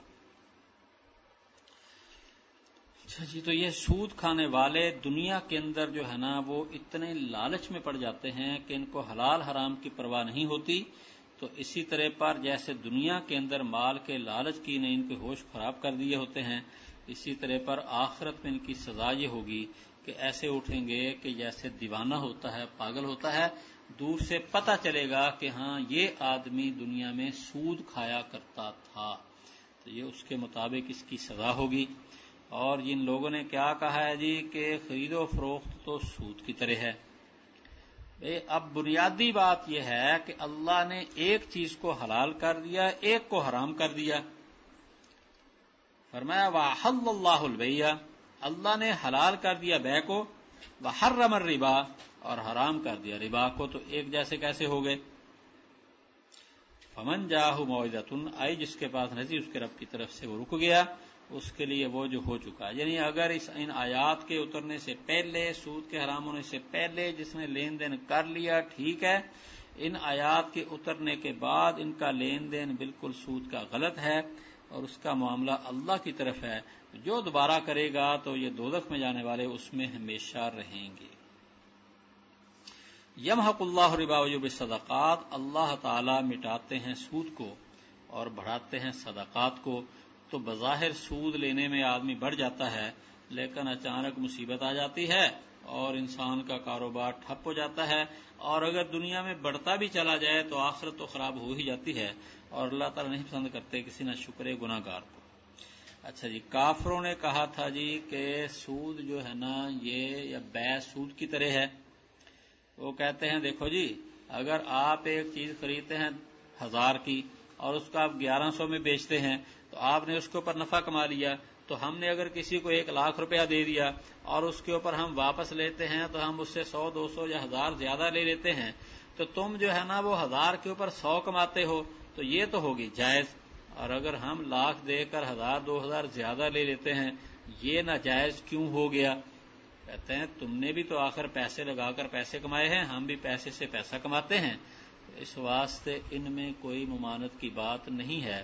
اسی طرح پر کچھ لوگ کہتے ہیں دیکھو جی، جیسے تم ایک مکان یا دکان یا گاڑی کرائے پر دیتے ہو اور اس کے بعد کرایہ حاصل کرتے ہو، ہم بھی پیسے دیتے ہیں 1,00,000 2,00,000 10,00,000 اور اس کے اوپر ہم اضافی لیتے ہیں وہ کرائے کی طرح۔ اس لیے اب یہاں اس بات کو سمجھنا ہے کہ سود میں اور بیع میں کیا فرق ہے، اسی طرح پر یہ سمجھنا ہے کہ سود میں اور کرائے میں کیا فرق ہوتا ہے۔ بنیادی بات یہ ہے کہ بیع کے اندر نفع نقصان دونوں کا خدشہ ہوتا ہے، جبکہ سود کے اندر انسان کو نقصان نظر نہیں آتا، وہ کہتا ہے دوسرے کے پاس کچھ رہے یا نہ رہے مجھے کمی نہیں ہونی چاہیے۔ تو سود لینے والے کو اللہ تعالی مصیبت ڈال دے، اس کی مہربانی، ورنہ یہ ہے کہ سود لینے والا یہ سمجھتا ہے کہ مجھے کوئی نقصان نہیں ہے۔ تو یہ ایک بنیادی طور پر فرق ہے۔ آدمی کتنا بھی بڑا کاروباری ہو اس کو خدشہ رہتا ہے کہ پتہ نہیں نفع ہوگا کہ نقصان ہوگا، اگر نفع ہو گیا تو شکر ادا کرتا ہے، نقصان ہو گیا تو پھر اللہ سے مانگتا ہے کہ یا اللہ مجھے نقصان سے بچا لیجئے۔ اور یہاں یہ ہے سود میں وہ سمجھتا ہے مجھے نقصان ہوگا ہی نہیں، اسے اللہ سے مانگنے کی کیا توفیق ہوگی۔ اور پھر کاروبار کے اندر انسان دوسرے کی ہمدردی کرتا ہے، جبکہ سود کے اندر ہمدردی والی بات نہیں ہوتی، بلکہ دوسرا اجڑ بھی جائے تو سود لینے والے کا دل سخت ہو چکا ہوتا ہے، وہ کہتا ہے بس مجھے نفع نقصان نہیں ہونا چاہیے، تیرے پاس کچھ بچے یا نہ بچے۔ اور کرائے کے اندر اور سود میں کیا فرق ہے؟ ان میں بنیادی فرق یہ ہے کہ کرائے میں جس چیز کو دیا جاتا ہے وہ چیز باقی رہتی ہے اور اس کے اوپر اضافی پیسے لیے جاتے ہیں۔ مکان ہے، انسان اس کو استعمال کرتا ہے، مکان کا کرایہ لیا جاتا ہے، مکان تو ضائع نہیں ہو جاتا، جبکہ پیسے جو ہے نا جس آدمی جو لازمی لیتا ہے سود کے لیے، سود کے طور پر یا ادھار کے طور پر، وہ پیسے خود استعمال ہو جاتے ہیں۔ اور جو کرائے کے اندر ہم چیزیں استعمال کرتے ہیں، گاڑی کرائے کے اوپر لے لی، گاڑی خود تو نہیں نا ضائع ہو جاتی، تو چلو آدمی اگر کرایہ نہیں دے سکتا وہ چیز تو دوسرے کے حوالے کر دے گا۔ مکان کا کرایہ نہیں دے سکتا، مکان تو مالک کے حوالے کر کے جان چھڑائے گا۔ لیکن سود میں کیا ہوتا ہے، انسان سود لے لیتا ہے کسی بھی مقصد کے لیے اور وہ سمجھتا ہے میں کما کر جو ہے نا اضافی پیسے سمیت سود ادا کر دوں گا۔ شادی کے لیے اس نے سود کے اوپر پیسہ لے لیا، وہ سمجھتا ہے کوئی بات نہیں ہے، میں محنت کر کے کما لوں گا اور میں سال کے اندر سود بھی ادا کر دوں گا، پیسہ بھی دے دوں گا۔ لیکن ایک فطرت کی بات ہے طبیعت کی بات ہے. جب پیسہ زیادہ آتا ہے تو خرچہ بھی زیادہ ہو جاتا ہے. پیسہ کا اپنا ہو یا ادھار کا ہو، جب پیسہ انسان کے پاس آ جائے گا تو اس کا خرچہ بھی زیادہ ہو جائے گا. تو انسان کسی سے ادھار لے گا بغیر سود کے، دینے والا بھی سوچ سمجھ کر دے گا اور لینے والا بھی سوچ سمجھ کر لے گا. لیکن جب سود پر لے گا، دینے والا بے فکری سے لے گا، کوئی نہیں مجھے تو سود ملے گا. وہ یہ 1,00,000 لینا چاہتا ہے، وہ کہتا مجھے 5,00,000 لے جاؤ، کیونکہ اس کا نفع نظر آتا ہے. اور پھر لینے والا بھی کہتا ہے اس نے میرے اوپر کون سا احسان کیا، میں نے اس کا سود بھی تو دینا ہے نا. پھر نتیجہ کیا ہوتا ہے کہ یہ پیسے بے فکری سے لیتا ہے اور پیسے زیادہ آ جاتے ہیں اور پھر خرچہ بھی بڑھ جاتا ہے اور یہ سمجھتا ہے میں جلدی پیسے بھی واپس کر دوں گا اور سود بھی. اور ہوتا کیا ہے کہ وہ پیسے ہی استعمال ہو جاتے ہیں اور یہ سود سمیت ان قرضے اس پیسے کا اس کے ذمہ بھی قرضہ ہوتا ہے اور ساتھ سود بھی سال ہر سال چڑھتا رہتا ہے. تو یہ دونوں میں فرق ہے. اس واسطے سود نہ بے کی طرح ہے نہ کرائے کی طرح ہے. کرایہ بھی، کرائے پر دینا لینا بھی جائز اور بے بھی اپنے حدود کے اندر جائز ہے، لیکن سود یہ بالکل جائز نہیں. اگلی بات ایک یہ ہے کہ سود ایک تو ہوتا ہے ادھار میں اور ایک ہوتا ہے کہ واضح طور پر نبی علیہ السلام کے فرمان کے مطابق چیز اپنی جنس کے بدلے میں بھی برابری کے ساتھ بیچنا جائز نہیں، برابری کے بغیر بیچنا، کمی بیشی کے ساتھ بیچنا جائز نہیں ہے. مثلا سونا سونے کے بدلے، چاندی چاندی کے بدلے، جی اگر گندم کے بدلے، جو کے بدلے، چاول چاول کے بدلے، یہ چیزیں اگر بیچنی ہیں تو یا تو برابری کے ساتھ بیچو اور یا پھر ان کو آپس میں ایک دوسرے نہ بیچو. مثلا ایک آدمی کی گندم اعلیٰ ہے، دوسرے کی ہلکی ہے، وہ کہے جی چلو میں 1 من دیتا ہوں اور تم مجھے جو ہے نا وہ 1.25 من دے دینا. یا اس طرح پر ایک سونا بہت اچھا بنا ہوا ہے اور ایک سونا بالکل ٹکڑے. تو اب یہ کہے جو اچھے زیور والا ہے اس سے لینا ہے، یہ کہے مجھ سے 1.5 تولہ لے لو اور مجھے 1 تولہ اچھا زیور بنا ہوا دے دو. شرعی طور پر یہ بھی سود ہے، اس سے بچنا بھی ضروری. گندم کے بدلے برابری ضروری ہے، اگرچہ اعلیٰ ہلکی ہو. چاول کے بدلے برابری ضروری ہے. نہیں برابری کرنی تو پھر اس کا شریعت نے حل یہ بتایا ہے کہ تم اپنی چیز پیسوں کے بدلے بیچو اور دوسرے کی چیز دوسری قیمت کے ساتھ خرید لو. مثلا یہ ہے تم چاہتے ہو جی کہ ہم اپنے چاول ہلکے دے کر اعلیٰ چاول لے لیں، اب برابر تو ملیں گے نہیں، تم اپنے چاول الگ قیمت سے دے دو اور دوسرے کے چاول الگ قیمت سے لے لو. لیکن چاول کے بدلے اگر ہوں گے تو اس میں برابری کرنا شرعی طور پر ضروری. اب یہاں یہ ذہن میں آتا ہے کہ بھی اس میں کیا حکمت ہے، تو شریعت کی کوئی بات بھی حکمت سے خالی نہیں ہے. مجھے بھی اس کے بارے میں بڑی ایک سوچ رہتی تھی کہ بھی اس میں کیا حکمت ہے. تو کچھ سال پہلے کی بات، 8-10 سے پہلے کی بات ہے، وزیر آباد کے اندر ایک آدمی نے لوگوں سے قرض لینا شروع کر دیا اور اس کا نام وہ کہتا تھا جتنے مجھے دے دو گے نا میں ہفتے کے بعد تمہیں دگنے کر کے دے دوں گا. پھر اس نے جناب 40 دن کے بعد دینا شروع کر دیا. اب لوگوں نے کہا یہ تو اچھا سودا بن گیا. اب اس کو 1,00,000 روپیہ دے دیا، 40 دن کے بعد جاتے ہیں اس کو چٹ دیتے ہیں، وہ 2,00,000 دے دیتا ہے. اور پھر جناب اس کو 10,00,000 دیتے ہیں، 20,00,000 دے دیتا ہے.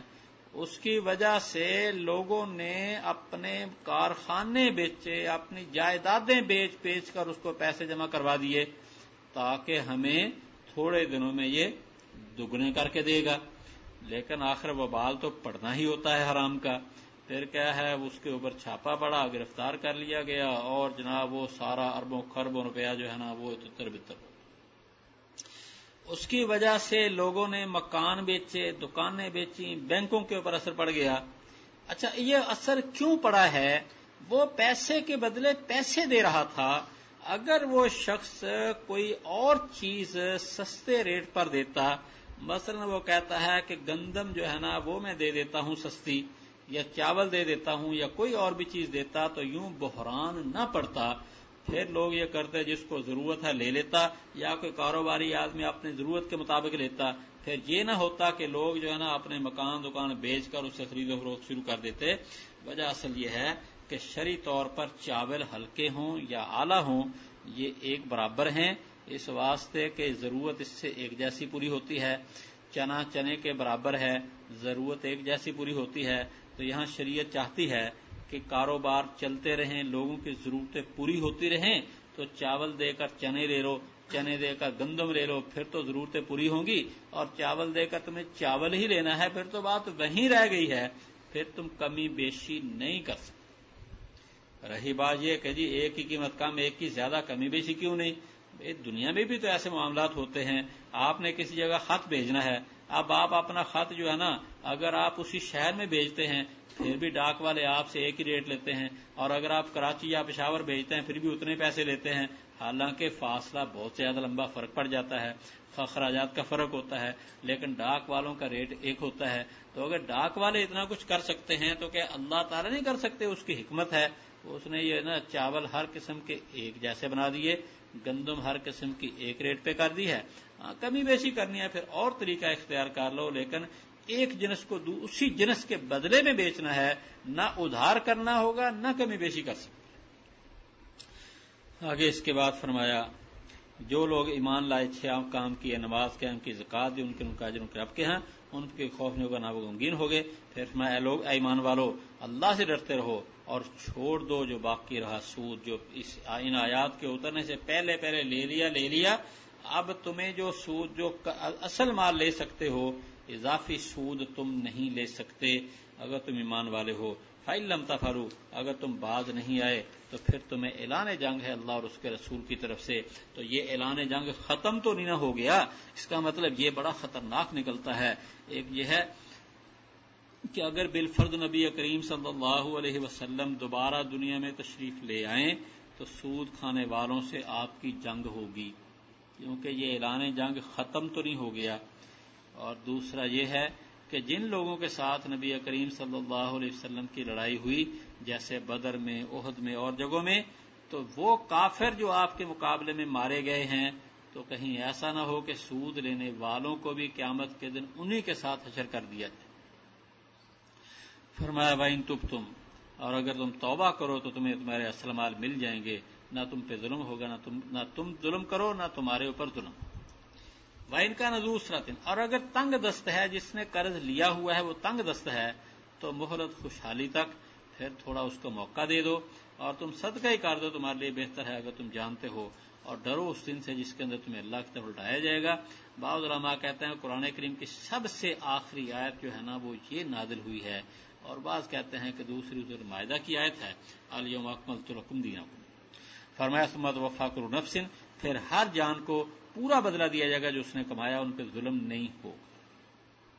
اب اس کے بعد قرآن پاک کی سب سے لمبی آیت آ رہی ہے جس کے اندر بہت سے احکامات ہیں. ان میں پہلا حکم یہ ہے کہ جب تم لین دین کا معاملہ کرتے ہو ادھار کا، تو پھر لکھ لیا کرو. جیسے کاروبار میں اس نے پیسہ اتنا لینا ہے یا دینا ہے، اس کو لکھ لیا جائے کہ اس نے اتنا مال لیا ہے، اتنے دنوں میں پیسہ دے گا. باقی رہی بات قسطوں پر لینے دینے کی، تو اس کے بارے میں علماء یہ کہتے ہیں کہ اگر آدمی ادھار میں مہنگی چیز دیتا ہے اور وہ ایک ہی سودا ہے تو پھر تو ٹھیک ہے، اور اگر وہ یہ کہتا ہے کہ بھی نقد اتنے کی ادھار اتنے کی، وہ جائز نہیں ہوگا. اگر صرف ادھار دیتا ہے وہ ٹھیک ہے، جتنے کی سستی ہو مہنگی ہو وہ تو جائز ہو جائے. لیکن اگر وہ ڈبل کام کرتا ہے، بھی ادھار اتنے کی نقد اتنے کی، یہ کام جائز نہیں.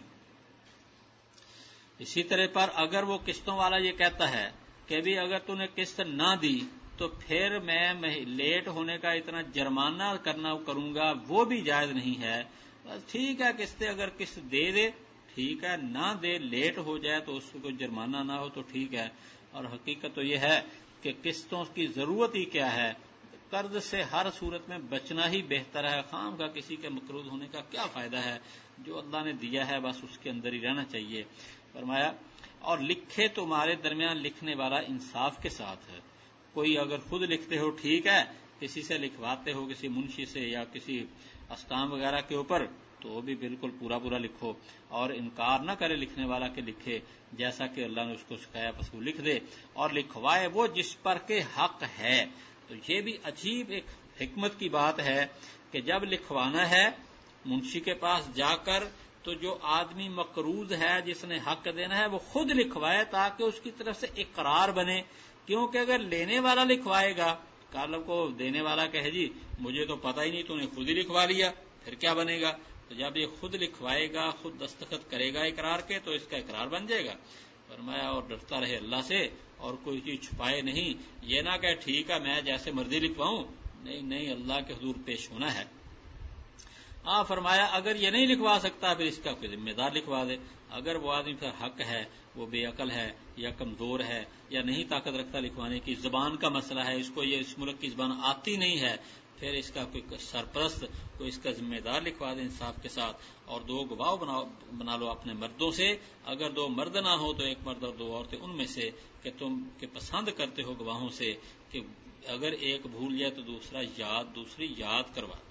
یعنی عورتیں 2 اس لیے ہیں کہ اگر ایک عورت جو ہے نا، ایسے معاملات میں عورتیں کمزور ہوتی ہیں، تو اگر ایک بھول جائے دوسری لکھوا دے، دوسری یاد کروا دے۔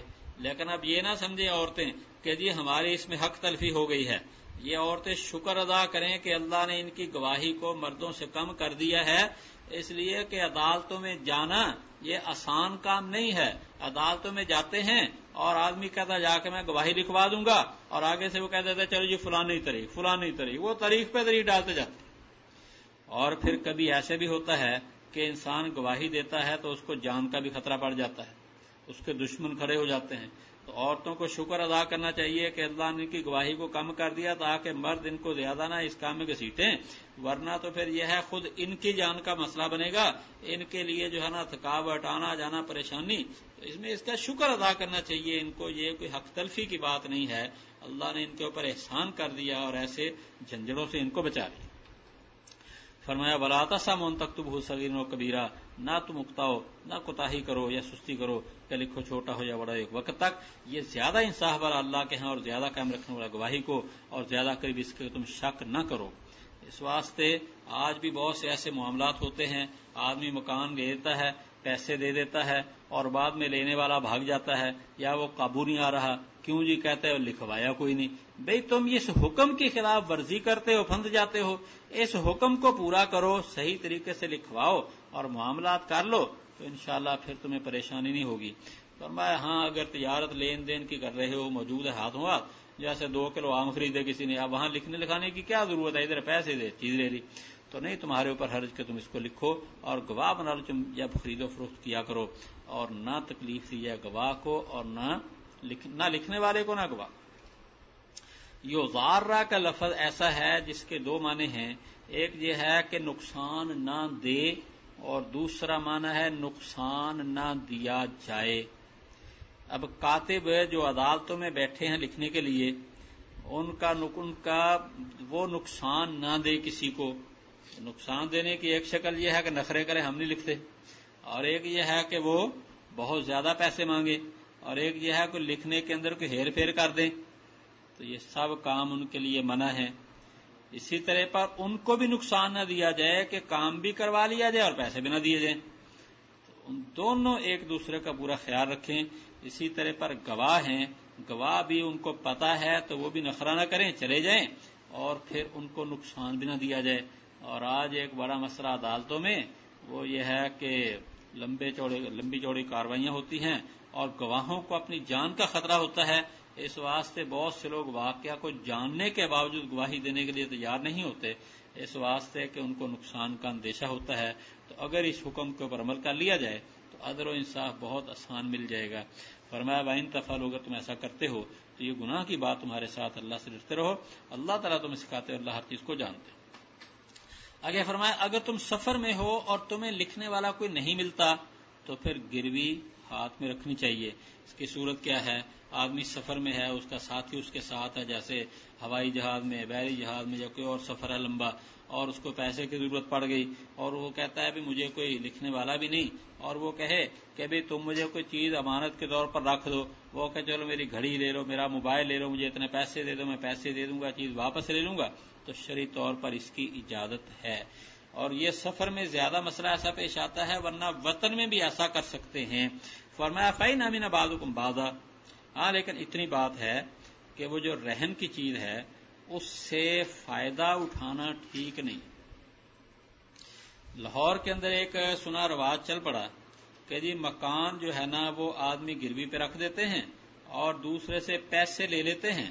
اب پیسے لے لیے دوسرے سے جناب کہ چلو مجھے 5 لاکھ روپیہ دے دو، اور میرا مکان جو ہے نا میں یعنی 5 لاکھ روپیہ کسی سے لے لیا اور اپنا مکان اس کو دے دیا سال 2 سال کے لیے.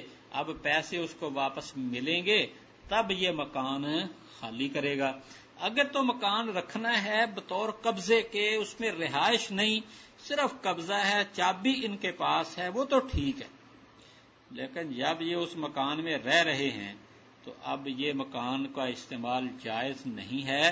یہ رہن کی چیز امانت ہوتی ہے تو ایسا استعمال درست نہیں ہے. یہ اپنے قرضے سے فائدہ اٹھا رہے ہیں. اور یہ بھی مسئلہ ہے کہ قرض جو ہے نا وہ محض اللہ کی رضا کے لیے دیا جائے. کل قرض جر نفعا فہو حرام، فقہ کے اندر لکھا ہوا ہے کہ جو قرض نفع لائے، نفع کو لانے والا ہو، وہ حرام ہوتا ہے.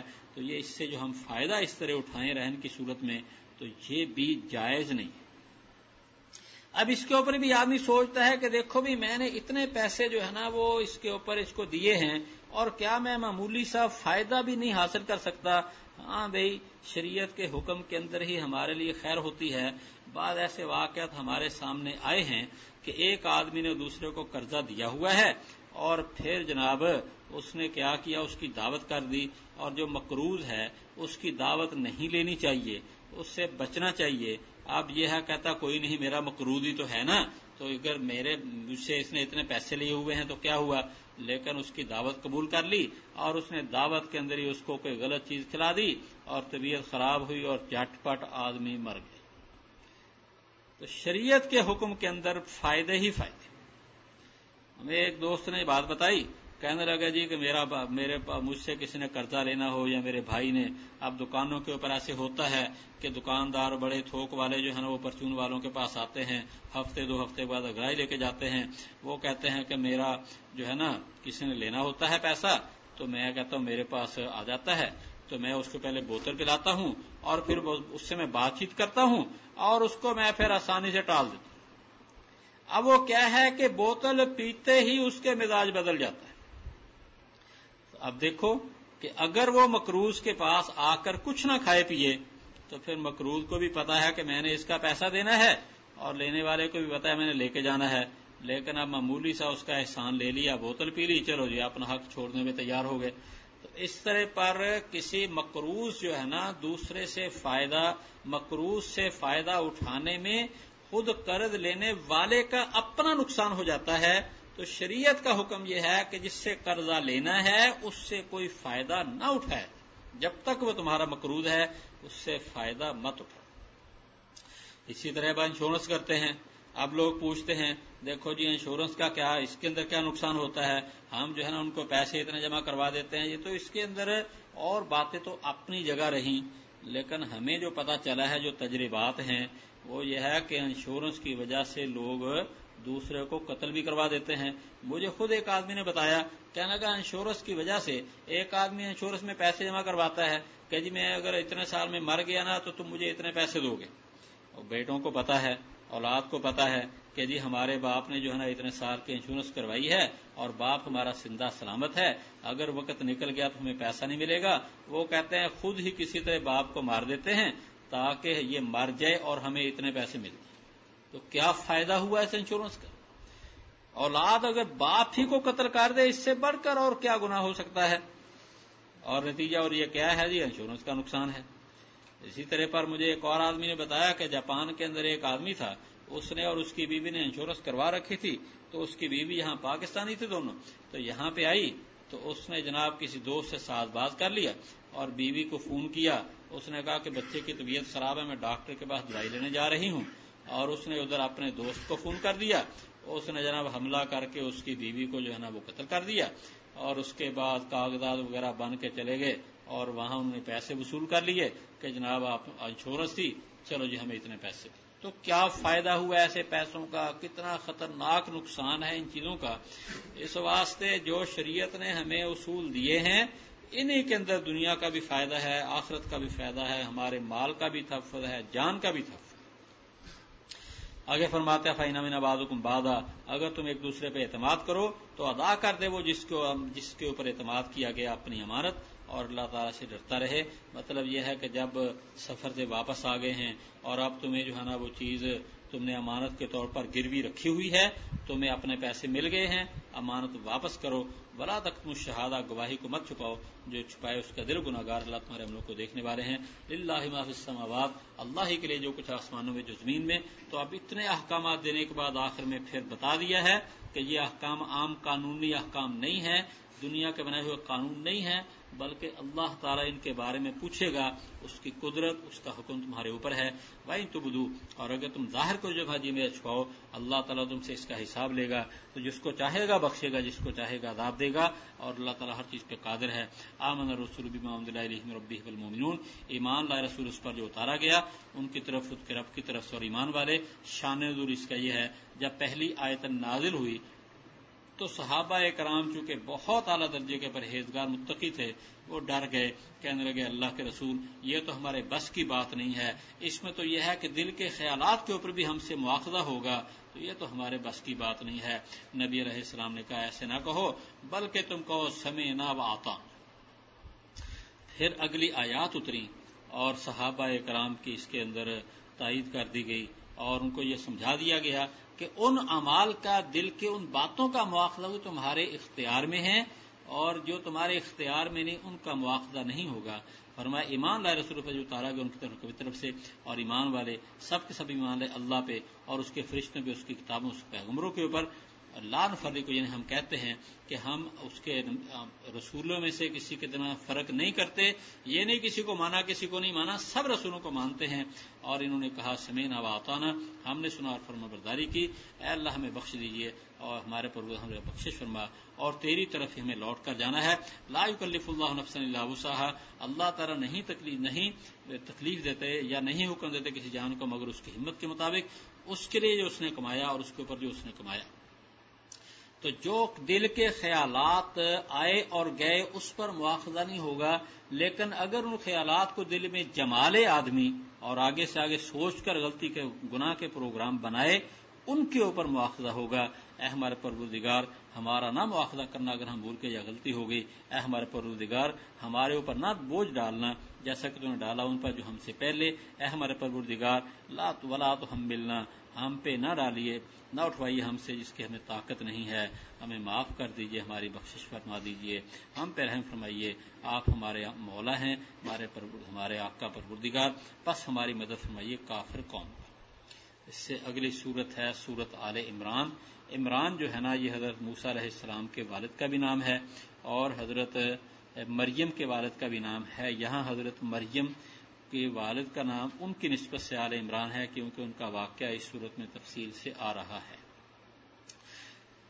فرمایا اس کی شان نزول شروع کی آیات کا یہ بتاتے ہیں کہ نبی کریم صلی اللہ علیہ وسلم کے پاس سن 9 ہجری کے اندر نجران ایک علاقہ ہے، وہاں پہ عیسائی تھے، ان کا ایک بڑا وفد نبی کریم صلی اللہ علیہ وسلم کی خدمت میں آتا ہے، اور انہوں نے آ کر مختلف موضوعات کے اوپر بات چیت کی ہے، جن میں حضرت عیسیٰ علیہ السلام کو خدا کا بیٹا یا خدا کہتے تھے، اس بارے میں بھی نبی علیہ الصلوۃ والسلام نے ان کو سمجھایا تو وہ لاجواب ہو گئے۔ بالآخر کہنے لگے دیکھو جی قرآن پاک میں کہا گیا ان کو کہ اللہ کا کلمہ ہے، تو اس کا مطلب یہ ہے کہ وہ جو ہے نا اللہ کے، پھر ایک بات یہ کہی اچھا یہ بتاؤ جی کہ اگر ان کے باپ جو ہے نا، آپ کہتے ہو اللہ اگر ان کا باپ نہیں تو پھر ان کا کون سا باپ ہے؟ تو پھر اس بارے میں یہ آیات نازل ہوئی ہیں شروع کی، اور یہ بتا دیا گیا ہے کہ قرآن کریم کی کچھ آیات محکم ہیں، کچھ آیات متشابہ ہیں، اور ایسے لوگ جو ہے نا متشابہات کو لیتے ہیں، محکمات کو چھوڑ دیتے ہیں۔ آگے محکم متشابہ کی تفسیر انشاءاللہ بھی آئے گی۔ تو اس کے شروع میں اللہ کی حمد و ثنا کر کے یہ بتا دیا ہے کہ دیکھو اللہ میں یہ صفات پائی جاتی ہیں جن کو تم اللہ کا بیٹا کہتے ہو، ان میں ایسی کوئی صفت نہیں۔ الف لام میم، اللہ لا الہ الا هو الحی القیوم، اللہ اس کے سوا کوئی معبود نہیں، زندہ ہے، سب کو قائم رکھنے والا ہے۔ نزل علیک الکتاب، اس نے آپ کے اوپر کتاب اتاری ٹھیک ٹھیک، تصدیق کرنے والے اس کی جو اس کے سامنے، اور اتارے اس نے تورات اور انجیل اس سے پہلے ہدایت دینے کے لیے لوگوں کو، اور اتارے اس نے فیصلے فرقان۔ تو اللہ جل شانہ نے یہ قرآن مجید جو حق و باطل میں فیصلے کر دینے والا ہے، یہ کتاب بھی اس نے اتاری ہے۔ بے شک جو وہ لوگ جنہوں نے اللہ کی آیات کا انکار کیا ان کے لیے سخت عذاب ہے، اور اللہ تعالیٰ زبردست ہے، بدلہ لینے والا ہے۔ ان اللہ لا یخفی علیہ شیء، اللہ کے اوپر کچھ چیز پوشیدہ نہیں آسمان میں اور نہ زمین میں۔ هو الذی یصورکم، وہ ہے جو تمہیں تصویر بناتا ہے تمہاری ماؤں کے بیٹوں میں جیسے چاہتا ہے، اس کے سوا کوئی معبود نہیں ہے، زبردست حکمت والا ہے۔ تو اب یہ ساری صفات اللہ کی ہیں، اور جن کو تم اللہ کا بیٹا بیٹی کہتے ہو وہ ہرگز ان صفات میں، یہ صفات ان میں نہیں پائی جا رہی، تو پھر تو ایک عیب ہے کہ باپ اعلیٰ ہو اور بیٹا جو ہے نا وہ بالکل نکما ہو، اور اللہ تعالیٰ ایسی مثالوں، بری مثالوں سے پاک ہے، اس کو کوئی اولاد کی حاجت نہیں ہے، اولاد کی نسبت اس کی طرف گستاخی ہے۔ والذی انزل علیک الکتاب، وہ اللہ جس نے آپ کی طرف آپ پہ کتاب اتاری، ان میں کچھ آیات محکم ہیں، وہ اصل کتاب ہیں، اور کچھ دوسری متشابہات ہیں۔ تو محکم کا معنی ہوتا ہے مضبوط اور پکی، تو مضبوط پکی وہ ہیں جن کے معنی بالکل واضح ہیں، ان کے ظاہری معنی ساری امت نبی علیہ السلام سے لے کر اب تک ساری امت اس کے ظاہری معنی کو مانتی چلی آئی ہے، اور دوسرے متشابہات ہیں جن میں شبہ پڑ جاتا ہے۔ مثلا قرآن پاک کے اندر حضرت عیسیٰ علیہ الصلوۃ والسلام کے بارے میں ایک جگہ فرمایا کہ ان هو الا عبد انعمنا علیہ، وہ اللہ کے بندے ہیں جن کے اوپر ہم نے انعام کیا۔ ایک جگہ فرمایا ان مثل عیسیٰ عند اللہ کمثل آدم، عیسیٰ کی مثال اللہ کے ہاں آدم کی طرح ہے، اللہ نے ان کو پیدا کہ مٹی سے کہا ہو جائے وہ ہو گئے۔ اسی طرح اور کتنی آیات ہیں جن میں خود عیسیٰ علیہ السلام نے کہا ہے کہ اللہ ہی میرا رب ہے۔ اب ان آیات کو چھوڑ کر جو ہے نا صرف یہ کہ کلمہ کہہ دیا یا جملہ بول دیا ایسا، تو ان آیات سے ابن کا تو ذکر ہی کوئی نہیں، یہ تو نہیں کہ ان سے ہم کوئی بیٹا ہونے کا تصور لے لیں۔ اللہ جل شانہ نے واضح طور پر قرآن کریم میں جا بجا اس بات کی نفی کر دی ہے۔ اس واسطے ایسی آیات کا تو متشابہات کے یا تو وہ معنی لیے جائیں گے جو محکم کے مطابق ہیں، ورنہ یہ کہہ دیا جائے گا ان کے معنی اللہ ہی جانتا ہے۔ اس لیے فرمایا فَأَمَّا الَّذِينَ فِي قُلُوبِهِمْ زَيْغٌ، وہ لوگ جن کے دلوں میں کجی ہے، وہ پیروی کرتے اس کی جو متشابہ ہیں ان میں سے، وہ بس ایسی آیات کو لیتے رہتے ہیں فتنہ تلاش کرنے کے لیے اور اس کے معنی کو جاننے کے لیے، اور اس کے معنی جو صحیح ہیں اس کو صرف اللہ ہی جانتا ہے۔ والراسخون فی العلم، جو مضبوط علم والے ہیں وہ کہتے ہیں ہم ان پر ایمان لائے، سب ہمارے پروردگار کی طرف سے ہے۔ وما یذکر الا اولو الالباب، نصیحت تو عقل والے ہی حاصل کرتے ہیں۔ آگے ہمیں ایک دعا سکھائی گئی ہے کہ یہ دعا کثرت سے مانگو اور اللہ تعالیٰ سے ایمان کی استقامت۔ اے ہمارے پروردگار، ہمارے دلوں کو ٹیڑھا نہ کرنا، اس کے بعد ہمیں ہدایت دی اور ہمیں اپنی طرف سے رحمت عطا فرما، بے شک تو بہت کچھ سب کچھ دینے والا ہے۔ اے ہمارے پروردگار، بے شک تو لوگوں کو اکٹھا کرنے والا ہے حسن جس میں کوئی شک نہیں۔ ان اللہ لا یخلف المیعاد، بے شک اللہ تعالیٰ وعدہ خلافی نہیں کرتا۔ یہ فرمایا ان الذین کفروا لن تغنی عنہم اموالہم، بے شک جو لوگ کافر ہوئے ان کو ان کے مال، ان کی اولاد اللہ سے کچھ کام نہیں آئے گی، اور یہ لوگ آگ کا ایندھن ہیں۔ اب اس کا شان نزول ایک یہ بتاتے ہیں کہ اس وفد کے اندر ایک آدمی تھا، اس کو کوئی چوٹ لگی، دوسرے نبی علیہ السلام کو کوئی برا بلا کہا، تو وہ بڑا آدمی کہنے لگا، جو بڑا ان کا رئیس تھا، کہ بھی یہ اللہ کے سچے نبی ہیں، ان کو کچھ نہ کہو۔ کہنے لگا پھر تم مانتے کیوں نہیں ہو؟ کہنے لگا کہ دراصل ہمیں ان بادشاہوں نے بڑا پیسہ دیا ہوا ہے، اگر ہم مان لیں گے تو ہم اس سے محروم ہو جائیں گے۔ تو یہ بات سن کر وہ چھوٹا جو تھا اس کو تو ایمان کی توفیق مل گئی۔ ان کے بارے میں، دنیا کے لالچیوں کے بارے میں اللہ نے یہ بات فرمائی ہے کہ جو کافر ہیں ان کے مال، ان کی اولاد اللہ کے ہاں کچھ کام نہیں آئیں گے، اور یہ لوگ آگ کا ایندھن ہیں، اس کو وہاں جلنا پڑے گا۔ دنیا میں توبہ کر لے تو ٹھیک ہے، ورنہ یہ دنیا کا ساز و سامان بیکار ہو جائے گا۔ کذاب آل فرعون، جیسا کہ فرعونیوں کی حالت ہوئی، یا ان سے پہلے لوگ جو بھی کافر تباہ ہوئے ہیں، ہماری آیات کی انہوں نے تکذیب کی، اللہ نے ان کے گناہوں کی وجہ سے ان کو پکڑا، اور اللہ تعالیٰ سخت سزا دینے والے ہیں۔ اگلی آیات کا شان نزول یہ بتاتے ہیں کہ جب بدر میں نبی کریم صلی اللہ علیہ وسلم کو اللہ نے فتح عطا فرما دی، تو آ کر آپ نے یہودیوں کو سمجھایا، ان کے بعض قبائل کو، بنو قینقاع کو، کہ دیکھو بھئی تم بھی ایمان لے آؤ، دیکھو اللہ تعالیٰ نے ان کو کیسی شکست دے دی ہے، ہمیں کیسی فتح دے دی ہے. وہ کہنے لگے تیرا واسطہ معاذ اللہ، وہ تو جاہل ان پڑھ لوگوں سے پڑھا ہے، ہم پڑھے لکھے لوگ ہیں، ہمارے ساتھ واسطہ پڑے نا تو پتہ چل جائے. جب ان کے ساتھ پڑھا یہ تو بالکل ہی بزدل نکلے، اپنے علاقے چھوڑ کے چلے گئے، لڑائی کرنے کی ہمت ہی نہ ہوئی. فرمایا قد کان لکم آیۃ، ہاں قل للذین، کہہ دیجئے ان کو جنہوں نے کفر کیا ہے، تم مغلوب ہو جاؤ گے اور تمہیں دوزخ کی طرف جمع کیا جائے گا، اور برا ہے ٹھکانہ تمہارے لیے نشانی ان دو جماعتوں میں جو آپس میں ملی ہیں، ایک مسلمانوں کی جماعت، ایک کافروں کی. ایک جماعت لڑائی کرتی ہے اللہ کے راستے میں اور دوسری کافر. یرونہم مثلہم رأی العین، دونوں دیکھتے ہیں ان کو اپنے سے دگنا آنکھوں سے، اور اللہ تعالیٰ مدد کرتا ہے، اپنی قوت دیتا اپنی مدد جس کو چاہتا ہے. اس میں عبرت ہے نگاہ والوں کے لیے.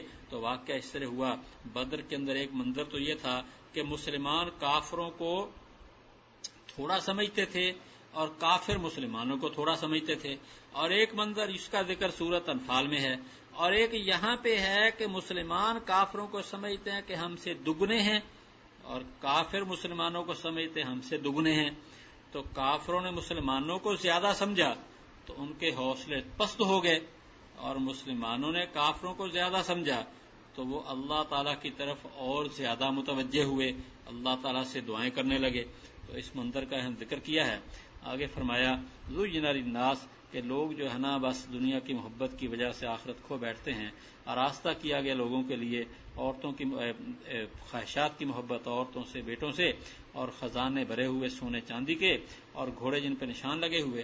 تو یہ گھوڑوں کی قسمیں ہوتی ہیں، کوئی اچھی قسم کے گھوڑے ان پہ نشان لگے ہوتے ہیں، یا خود کچھ لوگ اپنے قیمتی گھوڑوں کے اوپر نشان لگا لیتے ہیں تاکہ دوسروں سے رل مل نہ جائے. اور جانور و کھیتی، یہ ساز و سامان دنیا کی زندگی کا، اور اللہ تعالیٰ کے ہاں اچھا ٹھکانہ ہے. کہہ دیجئے کیا میں خبر دوں آپ کو جو اس سے اچھی چیز ہے؟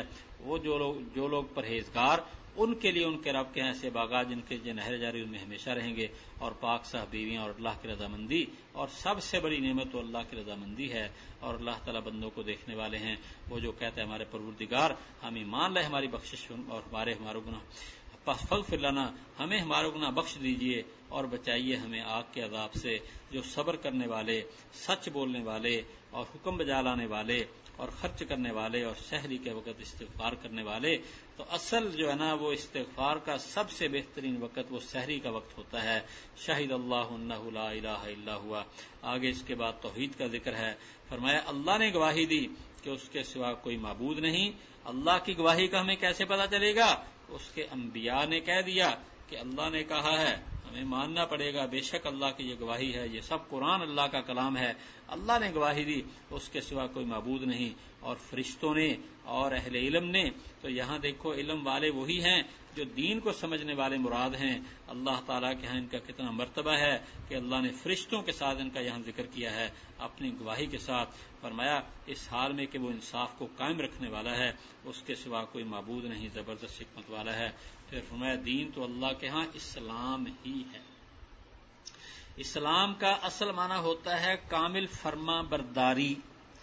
تو سب انبیاء کرام اللہ کے کامل فرما بردار تھے. اللہ نے جس نبی کو بھیجا ہے اس کو ماننا یہ اسلام تھا، اور نبی کریم صلی اللہ علیہ وسلم کو جو اللہ نے دین عطا فرمایا اس کا نام بھی اسلام ہے. حضرت موسیٰ علیہ السلام اللہ کے فرما بردار تھے مگر دین کا نام یہودیت. عیسیٰ علیہ السلام فرما بردار اللہ کے مگر دین کا نام عیسائیت ہو گیا. اور نبی علیہ الصلوۃ والسلام کی ملت کو ملت محمدیہ بھی کہہ دیا جائے، اور آپ کی امت کو امت محمدیہ. لیکن اصل یہ ہے کہ آپ کے دین کا نام بھی اصل میں اسلام ہی ہے. تو اللہ کے ہاں اسلام کے ہر دور میں اللہ کی فرما برداری ہی مطلوب ہے. لیکن نبی کریم صلی اللہ علیہ وسلم کے آنے کے بعد جو شخص آپ پر ایمان نہیں لائے گا وہ مسلمان نہیں ہو سکتا، وہ اللہ کا فرما بردار نہیں ہو سکتا. اس لیے آپ پر ایمان لانا، آپ کی فرما برداری کرنا، آپ کے اطاعت کرنا ضروری ہے. اس کے بغیر آخرت کی کامیابی نہیں ہو سکتی. فرمایا جن کو کتاب دی گئی انہوں نے جو اختلاف کیا ہے نا وہ علم کے آنے کے بعد کیا، آپس میں ضد کی وجہ سے. اس واسطے ان لوگوں کی فرما برداری کوئی نہیں کی جائے گی، فرما برداری یہاں حضرت صلی اللہ علیہ وسلم کی ہوگی، اور جو کفر کرے اللہ کی آیات کے ساتھ تو بے شک اللہ جلد حساب لینے والے ہیں، اس کے لیے حساب لینا کوئی مشکل نہیں ہے۔ اگر بندہ کہے جی اس کی عمر اتنی ہو گئی، اللہ نے اس کو ڈھیل دے رکھی ہے، یہ کیا ہے 100 سال ہو جائے گے، 200 سال 400 سال، کیا ہے اس کے؟ اللہ کے لیے کوئی مشکل نہیں ہے، وہ تو اس کے ہاں کوئی نہیں، اس کو نہ بہت جلد حساب لے لے گا جب چاہے گا۔ فَإِنْ حَاجُّوكَ، اگر آپ سے بحث کر جھگڑا کرتے ہیں تو کہہ دیجئے میں نے اپنا چہرہ اللہ کے تابع کیا، یعنی میں اس کا کامل فرما بردار، اور جو میرے فرما بردار صحابہ اکرام ہے، ہم سچے مسلمان ہیں، اللہ تعالیٰ کے فرما برداری کرنے والے ہیں۔ وَقُلْ لِلَّذِينَ، اور کہہ دیجئے ان لوگوں کو جن کو کتاب دی گئی اور یہ ان پڑھ جو مکہ والے ہیں، اسلمتم، کیا تم فرما بردار ہوتے ہو؟ فَإِنْ أَسْلَمُوا، اگر وہ فرما برداری کریں تو وہ ہدایت پا گئے، اور اگر وہ منہ پھیرتے ہیں تو آپ کے ذمے پہنچا دینا ہے، اور اللہ بندوں کو دیکھنے والے ہیں۔ نبی کریم صلی اللہ علیہ وسلم نے جو دنیا کے بادشاہوں کو جو خطوط لکھے تھے ان میں بھی آپ یہی مضمون لکھے تھے، حتیٰ کہ ہرقل بادشاہ کو مضمون خط لکھا ہے، اس میں بھی آپ نے کیا لکھا تھا؟ اسلم تسلم، کہ تم میری فرما برداری کرے گا تو بچے گا، ورنہ تیرے بچاؤ کی صورت کوئی نہیں ہوگی۔ وآخر دعوانا ان الحمد للہ رب العالمین۔ اچھا آج جمعہ ہے تو جمعے کی تیاری کریں، اور انشاءاللہ پھر اسی ٹائم پہ